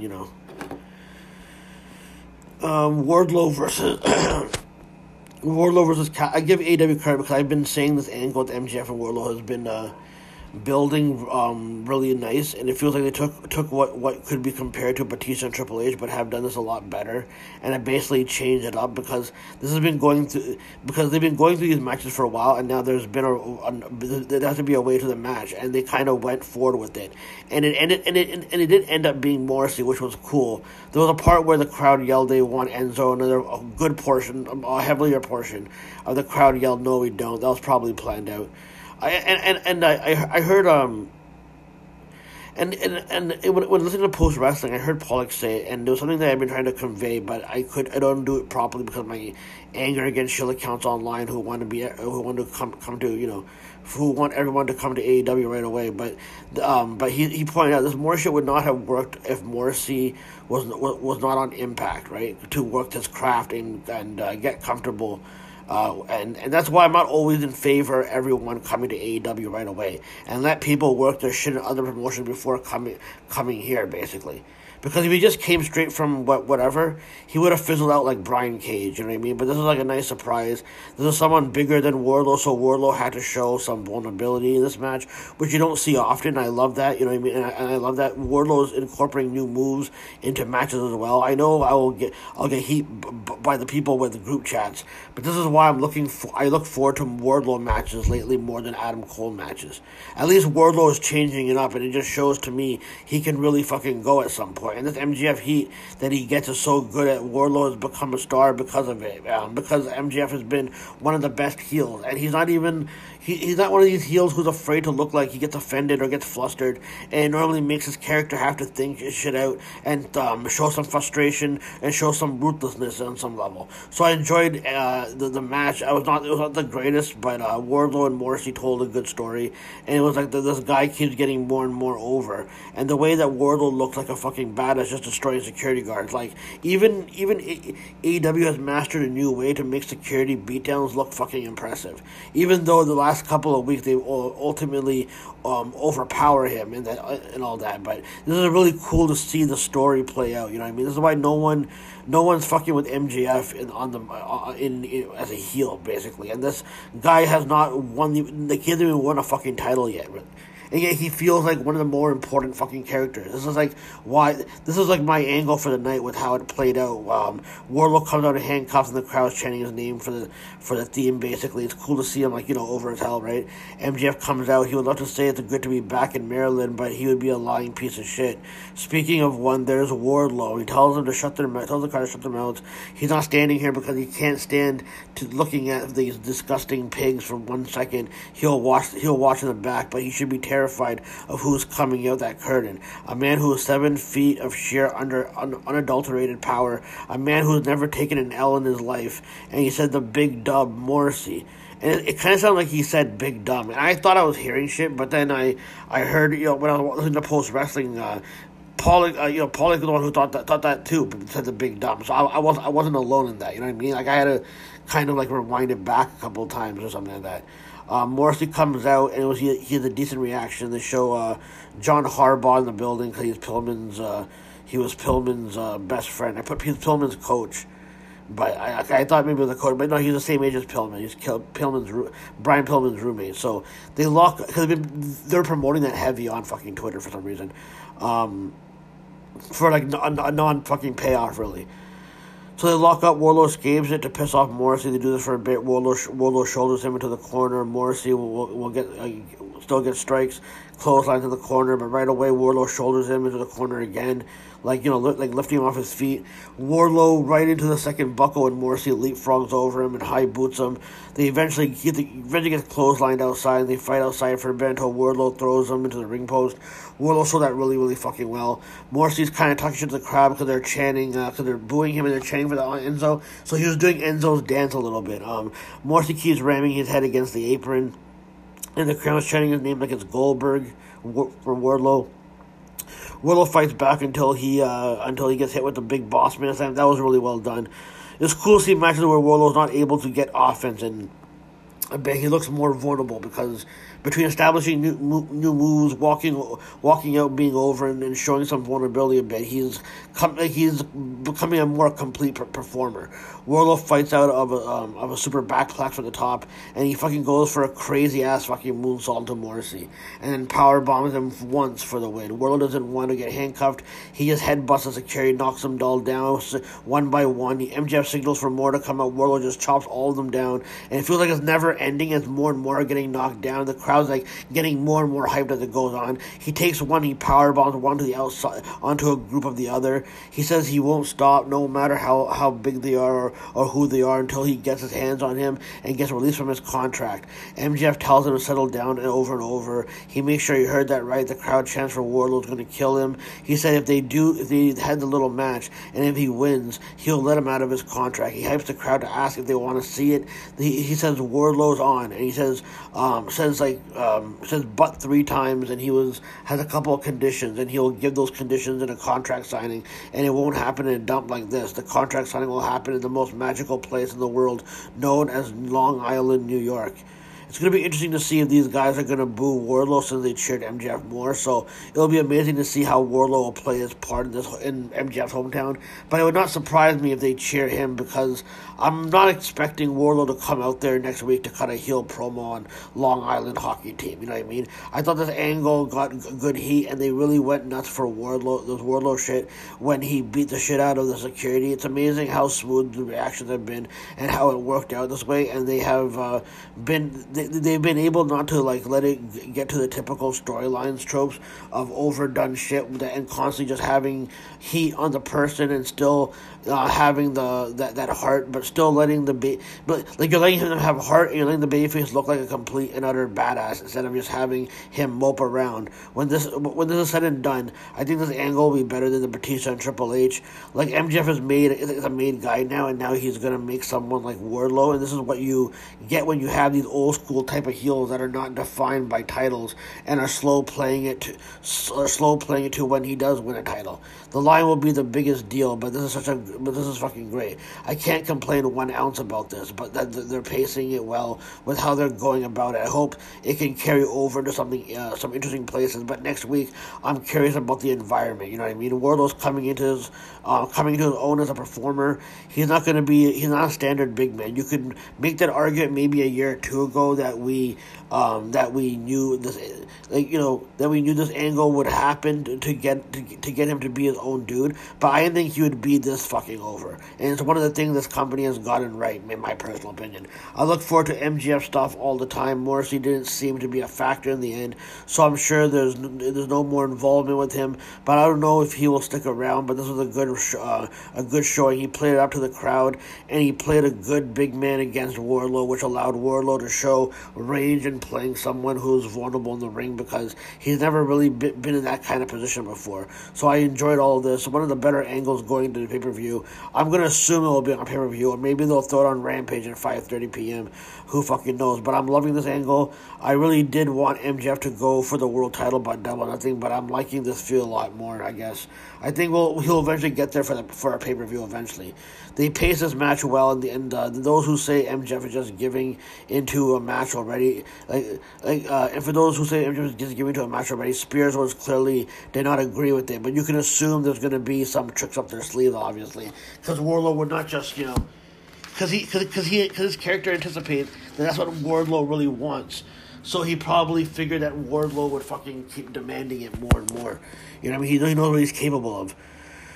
We saw another Jamie and Britt and Ruby and Toni Storm promo. I don't know how many of these standard backstage segments they're going to do with these ladies, but at least they brought up no physicality rule again. Tony Schiavone lets us know they're going to be in a tag match on Rampage. And here, I think this is where they stretched out that fucking stat by saying the first women's tag match to open Rampage. Are they really fucking that fucking serious with that? You know what I mean? Britt mocks how they don't get the memo to wear matching pleather crop tops. Every single page of the AEW history books has Britt Baker DMD written all over it. So of course this makes sense to make history. You can call her Dr. Britt Baker, History Maker, and she's clearly going for shitty jokes. Maybe Matt Cat Moss wrote some of these. I don't know. Ruby can't stand all the shit, and she didn't know when they agreed to do this physicality crap. No physicality crap, but just know that Storm can't wait to get her hands on Jamie and Britt. She's got a receipt coming, and they're counting down the minutes to Rampage, so she can humble them both down, like they need so badly. And if they're waiting for them to leave, they got another thing coming, so they basically just all stay there. I really dislike these segments. I give Ruby some props for trying to get the most out of these, but maybe use video packages or some shit to illustrate how important these matches. I don't know. It just feels really standard in a way to get some woman on the card in the most minimal way possible. And I'm not blaming the talent. This is what they give them, and this is what they have to make the best out of for 30 seconds to convey some kind of heat. Hangman promo. I put Hangman Punk promo. I thought Punk was going to come out, but he wasn't there. Then this was a fucking promo. They took my suggestion of not doing respect for the respect babyface storyline that we expected. Weeks of trying to get something memorable to shake off the this promo reeked of trying to shake off the cobwebs from the last feud Hangman was involved in. But this was a good way to get out there and people think this attitude change has come out of nowhere. But Hangman does not want to. Hangman does not want to do. So you know what I mean? Like, people thought this came out of nowhere, but I'll explain why I think like it's not really out of nowhere per se. You know what I mean? It was a little. Let me get into it. So Hangman goes, does not want to do respect, and he doesn't want to do respect for respect. He wants to destroy Punk. I didn't take this as a heel thing per se, so even though I was like, it was heelish compared to what Hangman's doing, and there are gonna be people who will cheer Punk, so maybe they thought they thought he better get ahead of it, kind of antagonize Punk fans a little bit.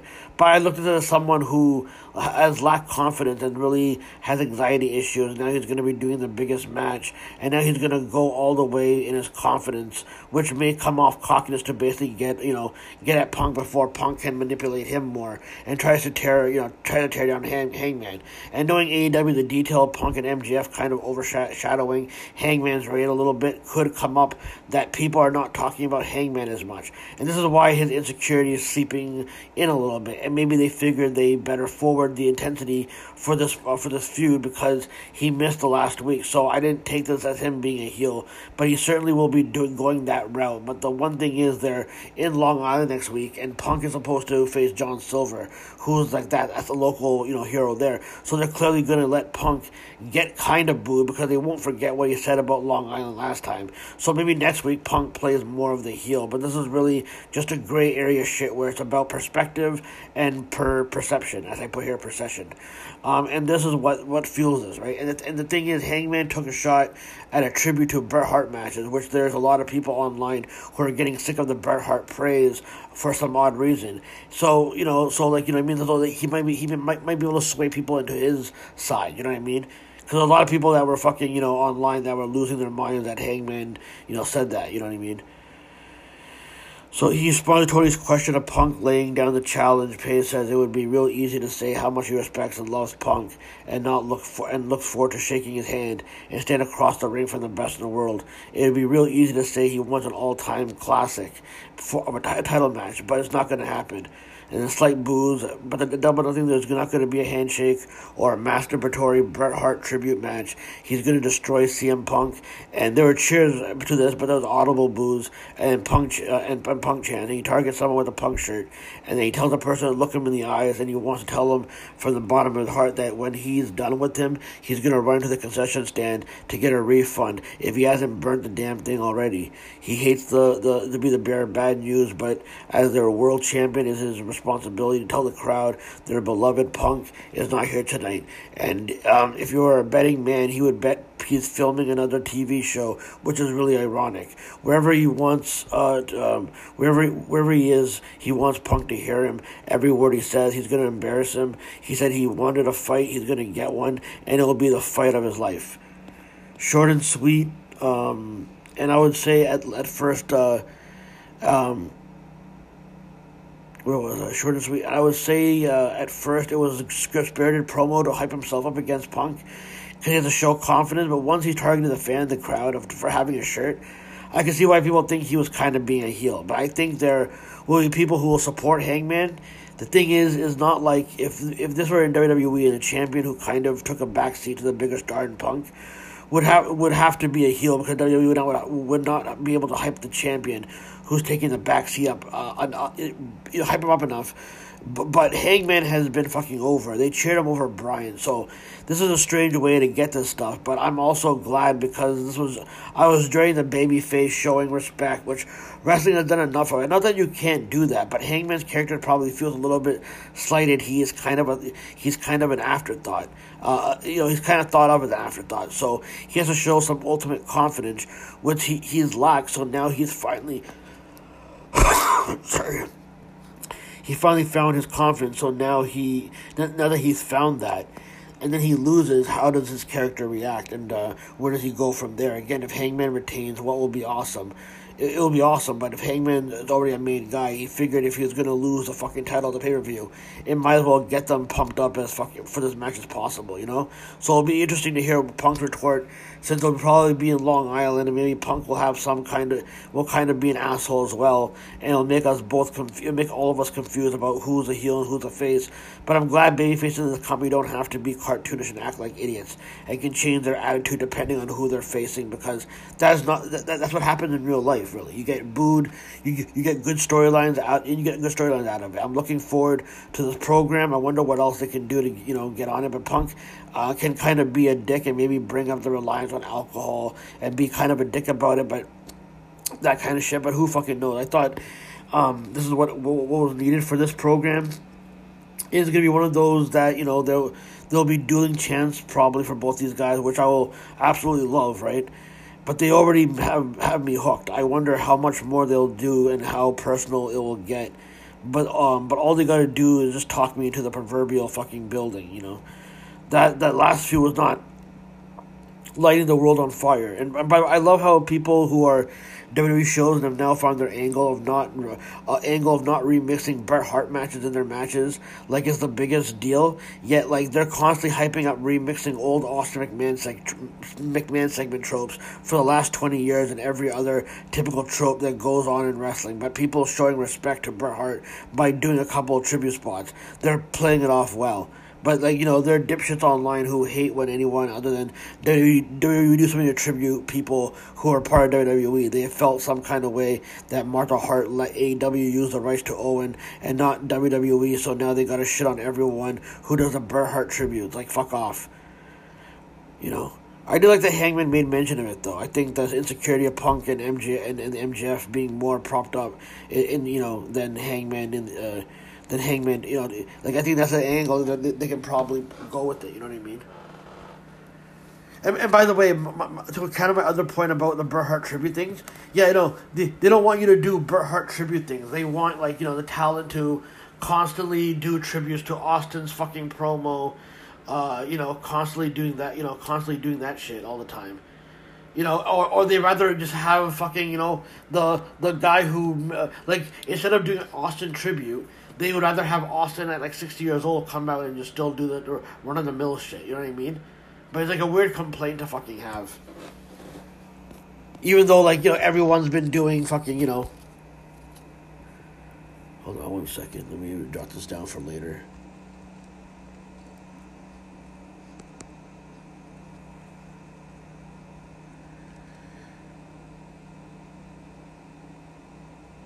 WWE tribute or WWE.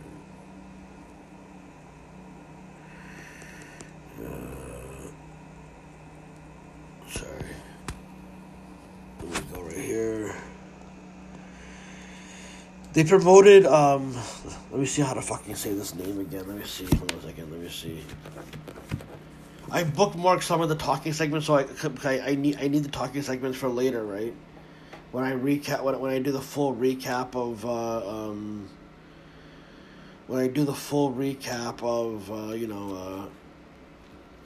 Rampage later on. Hold on, let me see. I don't want to fucking, but not butcher this guy's name, Hold on with it.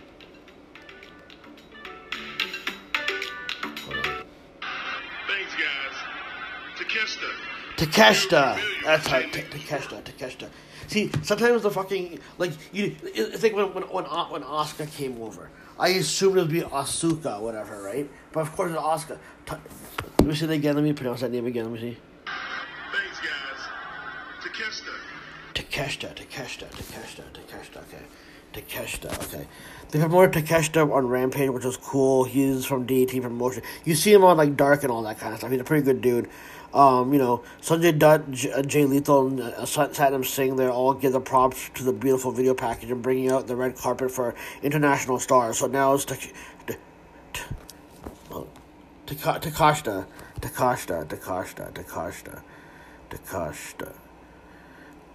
Okay, we're the red carpet for the greatest pro wrestler from India, 1 in a billion, 7'4", and the red carpet for him. And Jay Lethal, the longest reigning television champion. Jay Lethal asks, where's Where's their red carpet? He says Takashita, their animosity with him is not his fault. AEW's fault. He can't wait to prove them they're backing the wrong horse. So now he challenged him on Rampage, and he can't wait to show him what a real international star is all about. He's getting the red carpet treatment. It was kind of pointless promo, but they had to salvage something out of it. But it does feel like this trio does feel out of place. But I want to see where it plays out. People are now using that their Sing videos are getting over 1 million people watching it, but those are always propped up. But I hope Sing does surprise us. But who fucking knows? Later we see Joe promo that was addressed them. So the feud's not over just yet. It just feels weird they got this feud going, but then Joe is in the tournament, and he's facing the Joker, who's going to be a mystery guy. But Joe says Lethal is making challenges, but challenges are territory for brave men, and asks if that's what if that's what he is, a brave man. He'll basically says on Rampage he's coming for him, so you'll probably see an angle shot or something. You know, who fucking knows? I mean, there was an angle shot, but so it'd be right here. Santana versus Jericho. This is really a decent brawl kind of match. It was a way to just get to the next fucking part of the angle by laying in more heel tactics. But Santana was over. People loved this guy. It was a decent match. And I mean, since you ended the show with a dead title match, this could have easily been the main event if you wanted to go that route. But this was a decent match. But this, was just a layout, another beatdown to give the heels heat. I have to see when they will, get the official match. So now they're just going to reveal, how they're going to reveal the backup. Kingston was not there, so at least it gives them a kayfabe reason to now maybe be approached by people who want to lay in a helping hand or some shit.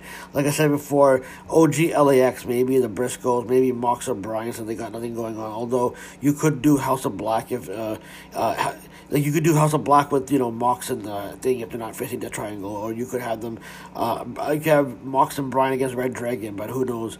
Obviously, I couldn't get over this, you know what I mean? When I was writing this down, who knows who will join these guys, And Santana Tope is onto him as he's coming down from his entrance, starts chopping and striking him into the ring, and Jericho tries to fight back a little bit. Santana's winning the exchange when he hammer throws him into the barricade. Santana has a stair set up, but Jericho attacks and takes the camera to taunt Santana, but he gets beat up still. Jericho hides behind Aubrey, but Santana still beats him up. When the bell rings, Matt Menard grabs his leg, and Ortiz has to come back and back him up, and Jericho gets a slingshot dropkick while Santana's on the apron, and he's in control during picture-in-picture. He's working on him. Santana shows him some form of life countering him. They come back. Jericho gets a dropkick coming off the top rope. Santana gets a bunch of strikes, and Santana counters a running bulldog by getting Jericho crushed into the corner. Santana goes for the Three Amigos, and then gets it, and they fight on the top, and Santana headbutts him off and gets a frog splash for a near fall. Jericho goes for the walls and applies it, but it breaks up. They chop back and forth. Each time the crowd yells woo, so it was one of those.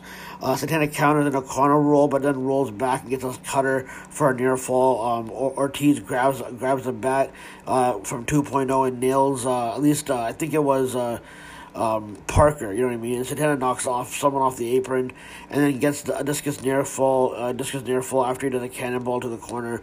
Matt distracts Ortiz and takes care of him with a bat.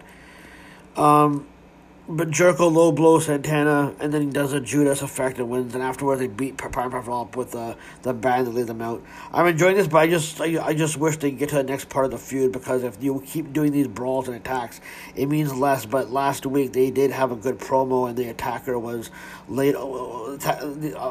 They did a promo, and the attack was later on, right?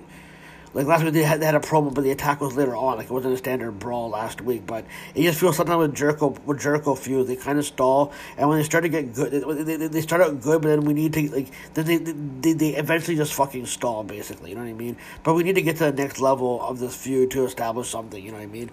I thought they would target one specific person from Prime Powerful to eliminate him, and then there would be one left, and he gets eliminated. And then the week after, then they come back and they bring back up, and they basically lay these guys out like it was kind of but this was kind of a standard beatdown with a bat, basically. I think that would indicate that they're going to be missing in action next week, you know what I mean? And they did refer to Jericho as the Wizard. Like, this guy is trying to really get people online to make these insurrection jokes and playing a KK guy, you know, like a meme. He does this for obvious reasons, like, you know, one of the guys who contributes to Post Wrestling and Up Next, right, John Slee, he was in the Post Wrestling chat when we're listening to, you know, the rewind of the Post Wrestling fucking he came up with a good one, the Wizard of Foz, you know what I mean, which I thought was fucking hilarious. It was certainly better than my shit where, oh, his wife was at the insurrection, so that's why he's calling himself the Grand Wizard or some shit, you know. But he obviously does it on purpose to, like, basically, you know, get people to react with their memes and all that. You know. The Gun Club approached the Acclaim with boxes, you know, separate boxes. They talked to Papa, and there are scissors in the box, and Max said, they got the key to the heart, so what does this mean? And Billy Gunn says, stick it in there. And they do the scissoring motion. This was, like, completely fucking filthy, but this is gonna be a funny alliance. I don't know if they're making their alliance with them to maybe turn on them, and this is how you get to Acclaim being baby faces, because it seems like such a random stable or some shit, but they definitely are gonna move to make Acclaim baby faces at some point. I don't mind these lesser established guys have their own little mini storylines. They're getting good reaction for the longest time, so I mean, you might as well do some interesting things with them, you know what I mean? Then we get the Varsity Bronze promo. And listen, to the 5 of you listening, go listen to, post-wrestling recap this segment in the review. It was hilarious. I think Way finally summarized my thoughts on Pillman promos. The basic screaming promos from the 80s, but he said it reeked of someone who's trying to copy a CEO at one of those corporate retreats. And then it transitioned into Pillman probably being labeled the Howard Dean of fucking pro wrestling promos. It was like a really funny segment. This is why, you know, and honestly, it's like the best way to describe these Pillman promos. I knew where it was going, so I thought because the House of Blacks are in a feud with Death Triangle, and they still have unfinished business with Varsity Blondes, and the only reason why I thought they were bringing this up was because it was designed for Julia to finally turn on them, but it didn't play out that way, or at least they're prolonging it. But these Pillman promos are too much, and I'm gonna be thinking about Howard fucking Dean from now on, whenever he fucking talks. So, and the CEO Retreat promos are like the CEO Retreat is probably the one of the most spot on, because like that's how some of these corporate fucking dudes really do talk. You know what I mean? So Pillman's out there, he does all the fucking talking. So AW announced, or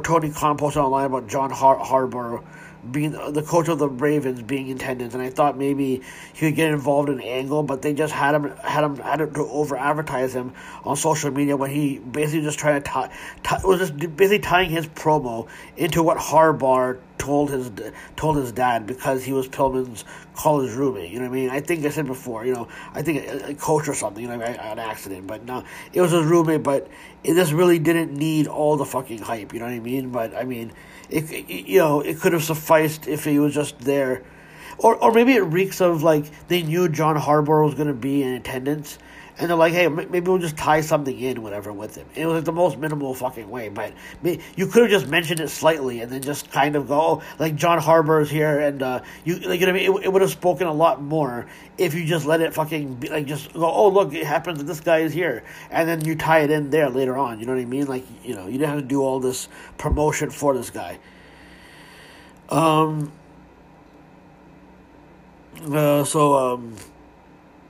But it was really fucking pointless anyway. Pillman says, ladies and gentlemen, he stands before you a very humble young man, not by his experience in AEW, but from their encounter with the House of Black so many months ago. The very encounter that led to the poisoning of the mind of Julia Hart, but most humbling experience of all, everything you worked for is being torn apart little by little. He quotes John Harbaugh advice to him: attack every day with enthusiasm that is unknown to mankind. But he would be lying if he didn't lose sight of that quote. And he got too comfortable, complacent, and they lost their enthusiasm. And that's when the greed and malice from the house crept in and drove them apart. But today's a new day, and he's feeling really goddamn enthusiastic. And this is where Howard Dean shit kicks in. He's enthusiastic about protecting one of the things that made them whole, that keeping their group together. Then he basically calls out House of Black and he says, "Let's fight." And I'm not doing this justice, but this was quite a fucking promo. If he does turn heel, he could amplify these to be that kind of shit, you know what I mean, that we come to love ironically. So House of Black come out and they surround them and they made their entrance. They're kind of waiting a little too long. They eventually attack. Pillman's was waiting for a while, and then Buddy basically lawn darts Pillman into Griff Garrison in the corner. Brody does a cannonball in the corner, then Buddy and Black lead Julia with a chair. and then the crowd is chanting for Julia to do it. She does not want to, and then they kind of chastise her, and Black rips off her eye patch, and then Death Triangle basically makes the save, and House of Black leave the ring. I don't know where this is going, but if you're not going to go with the heel turn, then you could have just had a promo or a brawl with Death Triangle and House of Black. It just made Varsity Blondes look like idiots. But maybe this helps them become heels. Maybe they won't ignore that people were cheering for Julia to turn against them. The only highlight was Pillman in an ironic way, of course. But I mean, Pillman does these screaming promos that, are not really going to suffice for him to stay a babyface. Maybe all three of them actually join the stable anyway, so who fucking knows? Maybe Pillman himself is one who joins, who embraces the darker side. We got a Jade and Baddies promo backstage. Sterling says not everyone realized that they've been keeping the celebration going since Pittsburgh. Jade's undefeated 30-0 and still TBS champion. Unbelievable trios match that people have been talking. Red Velvet qualified for the Owen Hart qualifier, and Velvet said not only did she qualify, she's going to win the whole thing. And Jay said when there's two champions, there's going to be two champions in the baddie section, so let's keep the celebration going. And Kira says this is what the baddies do, and that's on period with the T in the end. Nothing much. I wish someone would ask Velvet what changed in her rivalry with Jade. Something that's a misstep in my opinion. But this stable is really dope. They look this part. I'm wondering who Jade's opponent will be at the pay-per-view, if they even have a TBS title championship. But we'll see. They could give these promos some more substance, though. You know what I mean? We had Phoenix versus Dante. This was the match of the night for me. I thought this was didn't go as crazy as it could have, but it was still a very dope match. It still it had everyone going wild. I expected Phoenix to win, but I kind of wanted Dante to win because we can assume Phoenix is going to be facing House of Black. So I thought maybe they might just cost them the match, and you can do Dante having some kind of shine to get ahead in this tournament. But I should be happy that they let him have a good showing. But this is a very fucking cool match. I love this match. I miss seeing Phoenix wrestle, and I didn't look forward to recapping this. I expected to throw my hands in the air with how fucking fast they would go. I reminded myself to calm down, not get overwhelmed, and not have to do every single fucking move to jot down. They lock up and they're both coming to a stalemate. Phoenix gets a clean break, but Phoenix gets shoved. Dante leaps over him and Phoenix swings back in by doing the Spider-Man shit, and then eventually gets a drop kick to get him out of the ring. Then he tightropes and does a dive to the outside. I didn't really follow the picture, but I'm seeing countering pins go rapidly. Dante gets some really fancy run on him. They kept leaping over each other and dodging each other's move, and I think Dante hit the code red on him. And then he topes him onto the outside, and Dante, it is Dante, so it had to be extra, right? He got some kind of insecurity outside. I think I'm discussing with myself, not recapping properly. They can come back and they show some of the highlights with the tope, I guess. Phoenix gets a leaping knee strike and a Spanish fly from the middle rope. It was more like a rush, or a spinning, like a Russian leg sweep that you did a moonsault basically.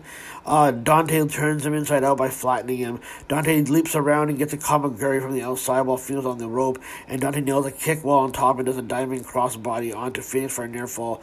Dante flattens him again, and when Phoenix was doing a tilt-a-whirl, they would not ID the fucking move sometimes. Phoenix gets a dope Rana for a near fall, but then gets sent outside, and then when Dante kicks out, Dante gets him, and he was coming in after avoiding Dante's offense. Finally gets a Kamaguri. Phoenix gets a Kamaguri. They tussle for a bit, but Phoenix throws Dante up, and a pop-up cutter essentially. Crowd will go yells fight forever.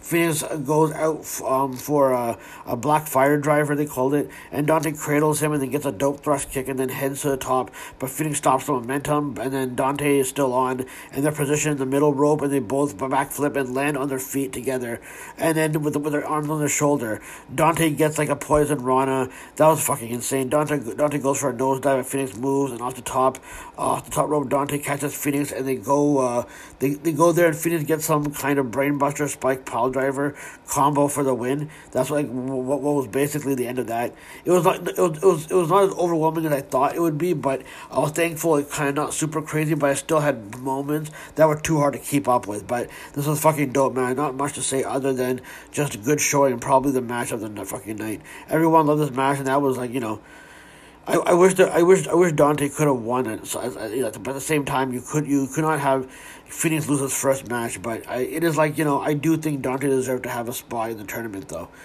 But oh well, it was still my favorite match of the night. So after the match, it showed the brackets. One side of the bracket is Joe versus the mystery entry, in which people want to be Miro. I think it'll be Cesaro or Harry Smith. On the same side, there's Phoenix versus Kyle, which will be fucking amazing as fuck. Jeff Hardy versus Darby. On the other side, then Dax versus Cole, which I thought would be a good finals for the Brett Sean shit. And the thing is, these guys are going to study the Iron Man match and come with spots. Maybe they'll do a deep cut and maybe go for the Survivor Series 92 match or some shit. But this looks like a good tournament. I can assume Cole and Darby win. I can assume Cole and Darby are going to win. I assume Kyle will win and the Joker will win. And I actually think that since Dax has been doing this Bret Hart shit, and Owen Hart shit, he'll actually beat Cole. At least, I hope so. I think Dax will go to the fucking finals, actually. You know what I mean? I'm trying to think. Maybe the Joker goes to the finals to face off with Dax. And if it is Harry Smith, that would be, a good fucking way to kind of get that shit going, maybe. But then Kyle's also Canadian, so maybe you want to put a Canadian in the finals as well, maybe, Maybe. We'll see what goes on. I'm going to finish the recap in a second. Hold on. And then we had Thunder Rosa promo coming outside. She came out to the main stage, basically, you know what I mean? I was glad this was happening to set this match up. She said everyone has a story to tell. Hers is full of bad guys and good guys. Success and failures. She'll start with successes. She stands in front of us as the AEW Women's Champion. She fought hard to defend the title against Nyla in Texas, and she came to this company.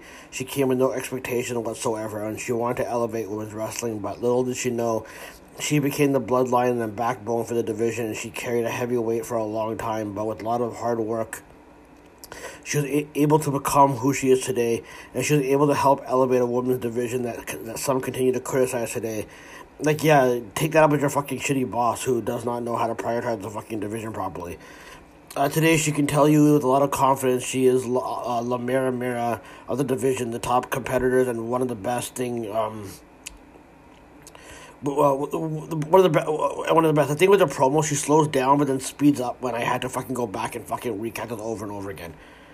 I think it's probably already an inside joke. She already rejected me on Twitter, and now she is making me recap this making this recap for me hard as fucking possible. I'm joking, of course. Before people go, what the? Oh, oh my god, he thinks that she's taking jabs. Okay, shut up. She goes, as the best, and your champion, she wants to wrestle the best competitors and the most experienced. Basically, don't give me any fucking green shitty fucking people, basically, and takes her into a story. Before Thunder Rosa was who she was, she drove 8 hours to the coast of California to see one wrestler and one wrestler only, and that inspired her to be the best version of her. And she calls out the number one contender, Serena Deeb. Deeb comes out and gets a good pop too. Deeb said that it's been a long time. She watched her scratch and clawed her way to the top. She earns where she stands, and she respects her. She truly believes that they can make this the best women's division in this entire world, which Thunder agrees. And for that to happen, the best women's wrestler needs to be the champion. Thunder thinks that the title should indicate that she's the best wrestler today, which suggests she is the best. And Deeb says, let's be real, what everyone's thinking, everyone knows, every coach wrestler, she's on another level in a class of her own. And it's about time that she is has a championship to show that. Thunder asks to place a bet, and Deeb says she will place a bet. She'll place a bet that she'll have the shortest reign in the history, and at Double or Nothing, she's taking the championship. I gotta say, I like this a lot, and it was a good thing this happened in front of a live crowd instead of an overproduced backstage segment. This felt like a prominent and important feud. It feels that Deeb has been killing the last several months and has developed her character a lot more, and Thunder felt like the premier champion in this promo. She sounded kind of nervous, but it picked up toward the middle, and I kind of like their confrontation. I'm looking forward to this. I hope they can keep the pace of the feud going and establish more. Maybe do more video packages and don't let them have a match with a tag match that will have a champion take a loss, but still have matches with other people to get some more wins. But this was a good start. of the feud to just based off who the best is. This was like I can't complain about this. One of the highlights of the show for me. You can buy into what Serena has been saying because she's been proving how good and vicious she can be in the ring, and maybe this match will help put Thunder Rosa Reign on another level if they let these ladies actually go out and kill it. Because you know how I felt about the build to the Britt match, and even though I enjoyed the cage match with Britt and Thunder, but the Nyla feud was kind of like not that great, and it was like, you know, it was a first offense. But this should be a really fucking good feud if they really go the route. I'm looking forward to this, and I'm glad they announced that this match is going on. Basically, you know what I mean? Like confirmed it. You know what I mean? Instead of like announcing it like a week ahead.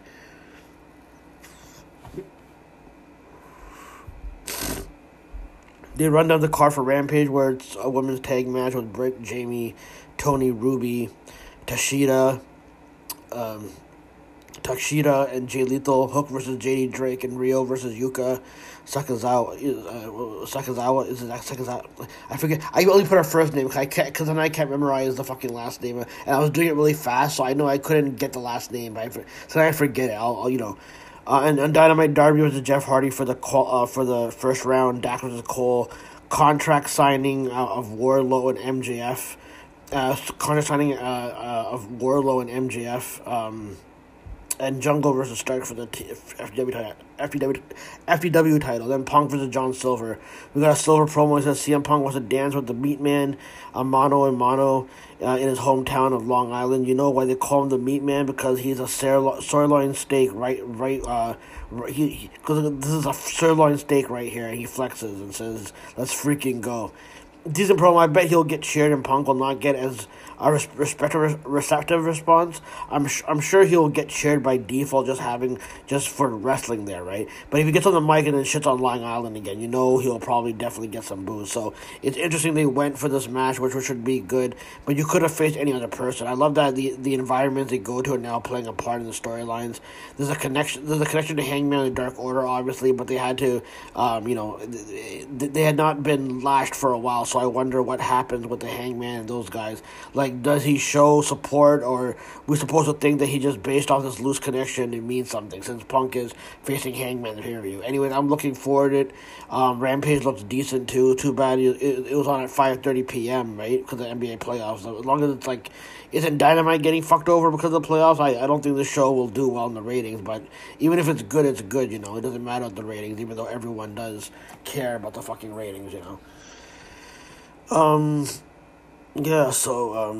This is the main event. I thought this match was not really the best match. Like, in the ring, it was fine but putting this on for 10 minutes, like 10-2, trying to sell us on the fact that this can go 60, it felt like it confirmed my theory. It felt like a way to get the title off Deonna and do the minimal promotion, like you were asking people not to be invested in this, and cutting this shit short. Like, you could have done a better fucking job with promoting this, because I'm sure there'll be discourse around the decision of how it went, but I don't think Deonna's going to sign officially just yet. And if she does, I'm surprised, you know. I would have let her keep it, but if Mercedes is the one staying, then of course give it to her. But I thought they did not, do this any favors. But the bare, with the bare minimum, you know what I mean. So people can use that. People can use the bare minimum that they gave them a chance to as an excuse of when they talk about the lack of women stuff, or people will just use this as a win, whatever argument they're trying to fucking win. But this was one of the coldest matches, but they put in the main event. And Jericho and Hager versus Serpentico and Luther, or was it Jericho and Sammy versus Serpentico and Luther a couple of years ago? What was the main event had more heat to it than and that is where I thought I thought that would be the worst fucking AEW main event on Dynamite. Really, it's not the women's fault in this. You know what I mean? They're put in a shit way, basically, because this company would rather book discourse than just getting what needs to be done to fix the fucking division, in my personal opinion. Deonna does not do the code of honor. They kind of face off, but then the crowd's not pumped. They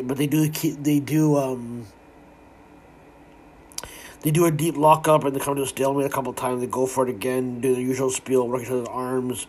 a wrist lock and all that. Deonna gets a side headlock, and Mercedes does a clean break to the corner to get more aggressive and go face to face.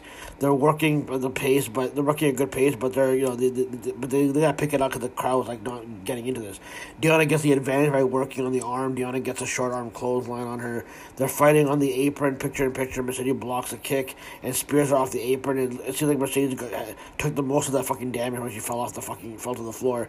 They're striking back and forth outside until Deonna throws her into the ring post. They come back and they're both getting to their feet and they're striking back and forth. They're working hard, but no one's reacting. Mercedes gets a clothesline with her good arm and back suplex her, and there's a running high boot and then a running drop kick for a near fall. Deonna gets a Russian leg drop. Mercedes counters the arm bar. Deonna gets a pump kick and moonsault press. Mercedes rules through a sunset flip and knees her in the face and then does a fisherman buster for a near fall. Mercedes gets a back elbow and Deonna turns her inside out with a lariat. I think they didn't ID the move. I thought, but it looked like a DT. I think, I said lariat, but I meant DT. Sorry. Mercedes gets a couple of pin attempts with a jackknife or something else. But then they double clothesline each other. Mercedes whacks her on the top and then gets some kind of plant on her and does a curb stomp with holding both of the arms back. She does a dragon sleeper, but Deonna tries to go for the arm bar, but she ultimately taps with the dragon sleeper again. Decent match, but the crowd did not seem into it as usual. I was half asleep when writing this too, and I instead of putting again decent match, I put against recent match, but the crowd did not seem into it unless they purposely lowered the crowd noise. It would not shock me if AEW who help orchestrate chants via group chats and massive chain emails, because that's how they organize shit now. It would not surprise me if they got people to fuck it over and diminish it on their own. I don't think Deonna showed what she could really fucking do, and this was gonna be it. And I think this is gonna be it. But you might as well put this on top of the fucking hour too, and maybe put Dante versus Phoenix as a main event, or Hardy versus Fish, because the Bucks facing off with the Hardys seemed like more of a main event thing, even if it was a brief stare down. I'm wondering what the hell the fallout, because everything has to be a fucking discourse heavy now. Overall, the stuff that stood out to me was a Dante Phoenix match. I thought Demon Thunder promo was a good highlight to set shit up. But the hottest angle of the show is probably Wardlow's MJF and what they're continuing to build. And if this is executed properly, then Wardlow could be the main event guy in no time. And I really did like Hangman promo. These were the main event things that stood out to me. Not that everything else was bad, but it's just not one of the better episodes of Dynamite compared to what they train you to like. But this was not a bad show at all, because an episode that is considered not the best is still having it's still like a B- show basically. There's always going to be something fresh and enjoyable about the show. I never feel I waste my fucking time watching it. And I didn't feel the opening match was the greatest, but I think Jeff and Darby will go all out. I did like the Blackpool Combat Club trios match, because those are always enjoyable, but I can't say everything else had me super enthralled with how they lay out some of these backstage segments that seem overproduced on some fucking level.